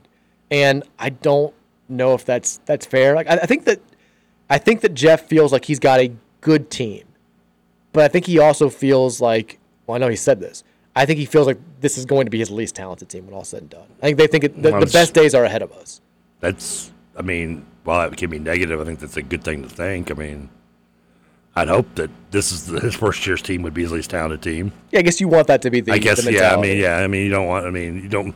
Does that mean they suck? No. I think you could look at that as saying, well, that means we're still good this year because guess what? We're going to be even better in the next few years. I think there are areas on this roster where they still feel like they're not as good as they'd like to be and as good as they will be moving forward. I think there are some areas that they're concerned with, but overall they think they've got enough to be a good team this year. But I think that there are some people out there that now are like, this team could win 10 or 11 games, which I guess they could if things fall their way just because the schedule is the way it is. But a lot of stuff would have to break our way, I think, to have that type of year. But I do think, like, I'm getting to the point now where I'm so excited about this and the way that it's shaping up that I'll almost be disappointed if we do anything less than 8 wins this year, which might be unfair, but I don't know. I don't think that's unfair. I mean, that's kind of where the bar is for me. I mean, I think that's 7. I would say 7 or 8, but I mean, I've gotten more. I guess the word of the day that would make Pee Wee's Playhouse go crazy would be chesty. Yeah, love chesty. We should have a word of the day. Just go nuts every time. Yada yada. Have a drink every day. Every day. But I mean, Can we both agree that 6 and 6 is the line where we're both like, no, we don't want that. That was a down year compared to what we're doing. And I don't know, maybe we're setting ourselves up for too high expectations as well. Maybe it could be, but that's where I am right now. I mean, we're going to find out very early against Georgia Tech how this team looks. If this team goes 6 and 6 and like just limps into a bowl game, I'll be disappointed. I can say that 7 and 5, depending on the circumstances. I think you can argue. I guess the circumstances also ride for 6 and 6, right? Yeah, I mean, let's say Jack Plummer gets hurt in the first game, and we have to throw a quarterback in there who's not ready or not good enough. Then I think you can look back and say, maybe there were some circumstances there that led us to being 6 and 6. But still, I think 8 and 4 is where I'm like, good season. That's good. And then anything better than that, I'm like, awesome. Let's roll Jeff Braun for king. Texas says, Mike, your vacation screwed with my schedule. I forgot there was an afternoon radio show I was supposed to listen to reduce my productivity. Thanks. You're still on. Texas says, Satterfield didn't even throw from the pitcher's rubber. What a wimp. He threw from like 2 feet in front of the dirt. Okay, is it better? Let me ask you this. So you're a baseball guy, too, so maybe I think I know what your answer is, but I would be. Is it better to throw an embarrassing ball that falls short or goes left or right, whatever, like even 50 Cent style, but throw from the top of the mound than throw one that like lands in the mound, lands in the pit? To me, yes. But throwing it like 5 feet, yeah. It's such a cop out. Like first of all, he barely got it. You'd rather have the embarrassing throw on the top of the mound than like Patino threw from the rubber. Like full St. John's jersey, didn't quite get it there. I prefer that to Satterfield throwing from like 20 feet away and still not throwing a strike. I mean, I would take the. I'm pretty sure 50 Cent was coward's way out. He might have been. He might have thrown 17 feet to the left. But at least he was on the mound. The only thing that I would be concerned about throwing from the rubber it's not like throwing a bad pitch I'd be concerned about falling, like not being used to like that little step down. Yeah, I haven't thrown from a pitcher's mound for real in probably since right after I graduated high school. I would be concerned about that. I think when I was still playing, we didn't have a mound at Wyndham. We just had a circle. I played on those fields back in the day. Yeah, it's like I felt like I was REM over here. Crosby Park. There were a lot of fields that just had no mounds back then. I was like, no, I don't think I ever once stood on a mound. Now think about it. Texas was set at the game. That means that every third pitch had to be a hanging breaking ball. I did like there was somebody on Twitter who said he just ran the ball to home plate. Yeah, I was gonna say there's got to be a running or walking joke in there somewhere, right? Texas says, TK, no offense, buddy, but you look like you watch wrestling. If you're around the playgrounds at the park, I'm assuming you have candy or popsicles in your van with no window. Wait a minute, what are you saying about wrestling fans? Like, that was unnecessary. It was unnecessary. I mean, that was like, you didn't need to put that in there for no reason. That was didn't even, your entire joke stood without having to throw wrestling fans under the bus like that. Texas says, Zoo, Six Flags, and Walmart, all places to improve self-esteem. I'll add, I'm sure, I don't think Trevor... Can't last time I've been to a Walmart. I can't imagine you've ever heard of this place, but Great Wolf Lodge is a place that I think no, all of my friends have taken their kids. They pop up there all over the country now. Basically, it's like indoor water parks. And every friend that I've had that has gone there has been like, I definitely had the best wife there. The best looking wife there. Like, it's a huge self-esteem boost. Like, you leave feeling great about yourself and your family. So there you go. Great Wolf Lodge if you want a little self-esteem boost. I feel like going to these places, it's like one in 3 people is ugly. Look to the right, look to the left. And it's not them, it's you. It's like you've heard that like speech and like 1 in 5 people is this or that, and you look to your right. That's how I feel like people like you realize that you're saying this about the zoo and this lounge and these other. There's people that go there and probably think the same thing about themselves, and I feel better. I mean, sure, someone's got to be the ugly one, right? Some of these people, they know. Texas Trevor, you being in a public park made me think of this for some reason. What are your thoughts? It's the image of Ted DiBiase and Virgil paying to have kids kicked out of a public pool. I don't remember that vignette. It's funny, though. Texas says, Nolan's wife ended up deleting her account. I didn't realize that. Honestly, I didn't know that. They've been getting, they get so upset about stuff. They might be for the best. Because every time I get the text about have you seen what Nolan has been tweeting, it's not something that I've been excited to see. I don't know. Yeah, there's nothing good that can really come from being on there and just clapping back or whatever you want to say. It's just there's sometimes just let it go. I know this phrase come is back when the team starts winning. I know this phrase is completely expired nowadays, but sticks and stones, people. It's also, you can't. I know that you've got a lot of fans that are going to, support you and retweet you and do all that stuff, regardless of what's going on.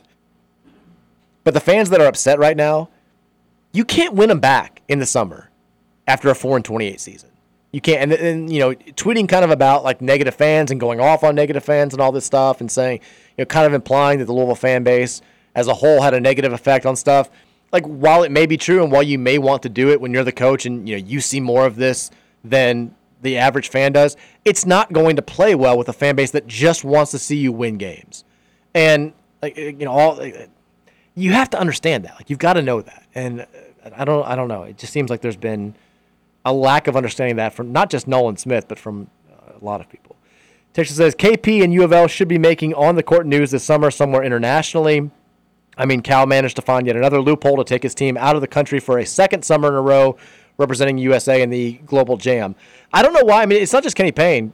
Chris Mack didn't want to do the foreign tour either. You would think with a team that has 9 new pieces, only 4 returning guys from last year, if you want to build team chemistry, you want to implement your system, you would think a summer tour, and we are eligible to take one right now, you would think this would be a perfect year for that. But I mean, you want more basketball, the better. But then again, I don't know. Maybe you're just afraid you're going to take this team somewhere overseas, and they're not going to be any good, and you're just going to want to leave them there. Imagine the Bahamas tour from 2012, but like we're losing to the bellhop team. I mean, the real deal Shockers are just taking us to the woodshed, which is sad because if that's like your one, if that is your concern, not wanting to do that because you're afraid you're going to lose to. You can't be afraid. Then that's just I mean, just go ahead and lose because guess what? If you're afraid you're going to lose, then you can't avoid that disaster that's coming to you. That train ain't coming off the tracks. It's coming. Texas says, considering that Louisville hasn't had a first-round pick since Donovan Mitchell, Nolan's tweet is more of a negative reflection of the program than a shot at Duke and UK. Well, it's not, I mean, but he's saying himself. Like, he's not talking, he's saying if I'd had a first-round pick as a coach, he's only had 1 year to do that, and it hasn't happened. But I get what you're saying. I get the overall, I mean, it's just not, this isn't the time for chest thumping of any sort. If we're, wait till we start winning games. Like, thump your chest after we go 28-4 next year. But after we're going 4-28, you've got to know what the reaction's going to be. Texas says, Spencer, you like Brontosaurus burgers. What? I have no idea what that means. What was the quote? Texas says, I think Trevor is trying to say that skills were more valued back in the day, but that's because the athletes are better now, and skills, especially at younger ages, are overlooked. Coaching in regard to fundamentals are different than now. Basically, times have changed. Trevor values fundamentally sound basketball. It's fine. I mean, a little bit. I'm not saying the skill level is awful now. The thing that annoys me a lot is the lack of allowed defense to be played. That kind of bugs me. Like when you see a low-scoring game, like I'll say, one of the things I stand on my soapbox and say, like the lack of defense, and you'll see a game in like the 90s, and my buddy will text me and be like, "Thought there was no defense." I'm like, I just watched the game. There wasn't. It was bad offense. It was just the Celtics missing threes after three after three. They didn't score 90 points because there was good defense by one team. It was the Suns. They just couldn't shoot the ball very well. I mean, it's weird though. If you watch a game from like the '60s, like everything's a foul. Like you touch, like you're like, oh my god, like how did they even play? Like everyone just kind of stood back, and then it went to almost a different extreme. At certain, like the early 2000s, there was so much just like clutching and grabbing. It made the product really hard to watch. Well, the product wasn't very good to begin with in the early 2000s, as is, and we're getting to that point now where we're going to be back at that. I think very soon. It's sad, but. Because we're just that generation that kind of revived us in the 2010s is now on its way out the door, and I don't know where the replacement is. I know there's a few guys here and there, but there's a few guys in the 2000s too that were good, but the league itself as a whole, Texas says real quick, we gotta get through these quick. Drop 7-foot Kevin Durant in any generation of the NBA, and he would dominate. They would have arrested him for witchcraft. Why is he dribbling between his legs? Why is he shooting from 30 feet? Why is his package on my face as he dunks? Well, I wouldn't say that. David Robinson was a very early version of a KD back in his day, and that was something we'd never seen before. David, that's kind of a weird comparison. I mean, he's not to the extreme of shooting threes, right. No, but he was the first 7-footer you saw like dribbling it up the court and facing up and taking guys off the dribble from 18 feet, and you didn't see that very much in the NBA in the late 80s and in the 80s at all. Scoot says, "Damn it, TK sidetracked me. I wanted to discuss Nolan on Friday." Well, that's how it happened. You coming with a list, Scoots? Hey, Scoot, you're the one that brought up the Haley Van Lift too, as well. No, we haven't talked enough about her this week. I know TJ's on Twitter like they're still talking about her. Get over yourself. Like, the Indiana fan brought it up. Damn it. We hate LSU. Speaking of LSU tonight, College World Series Game 3 after Florida wins the Game 2 24-4. That's still going? It's the last game tonight. Winner take all. Florida versus LSU. LSU won Game 1 in a low-scoring thriller. Then Florida won 24-4. yesterday, which could mean that LSU could win the College World Series with a negative run differential, which would be kind of wild. Who you got tonight? Gators, Tigers. It's an all SEC final. Who wins? All I know is I saw whoever hit the home run for LSU in the extra innings the other night looked just like the fat catcher from Angels in the Outfield. That's Tommy Tanks, dude. That's the guy. Was that Tommy Tanks? That's the guy who hit all the home runs. He looked like the fat catcher from Angels in the Outfield. Tommy Tanks. When he's going around like slapping his belly and after hitting a home run. He's unbelievable. I mean, it inspires me. I'm taking. That said, I'm just gonna take Florida tonight just because I don't want to see LSU winning anyway. I don't really either, but I think LSU wins, and I'm gonna go back on. I kind of gave UK fans crap for doing the whole when you lose in the Super Regionals. I wouldn't be surprised if they went ahead and won it all. It looks like they might go ahead and win it all. I'll take LSU tonight, bouncing back from a disastrous loss last night. 7:05 Reds Orioles game 1 in Camden from Camden Yards. Brandon Williamson on the bump against Cale Irvin, both these guys, Cole Irvin. Both have higher ERAs. Should be a high-scoring game. TK, who you got? Reds get back on the winning streak. I'm saying the Reds bounce back in a fun game tonight. 10-8. Go Reds. Let's do it. I was going to score 2, though. I know what I'm saying. They got a really good offense. We have a 5.40 ERA versus a 7.71 ERA tonight. Bet the over. And they're a team just like you that's 10. built from the with the catcher and Austin Hayes and Cedric Jones. They've got a good team that they've built over the last few years. Bet the over. Go Reds. Go whoever you want to win the College World Series. Everyone have a fantastic Monday night. We'll see you guys back here tomorrow at 3 o'clock.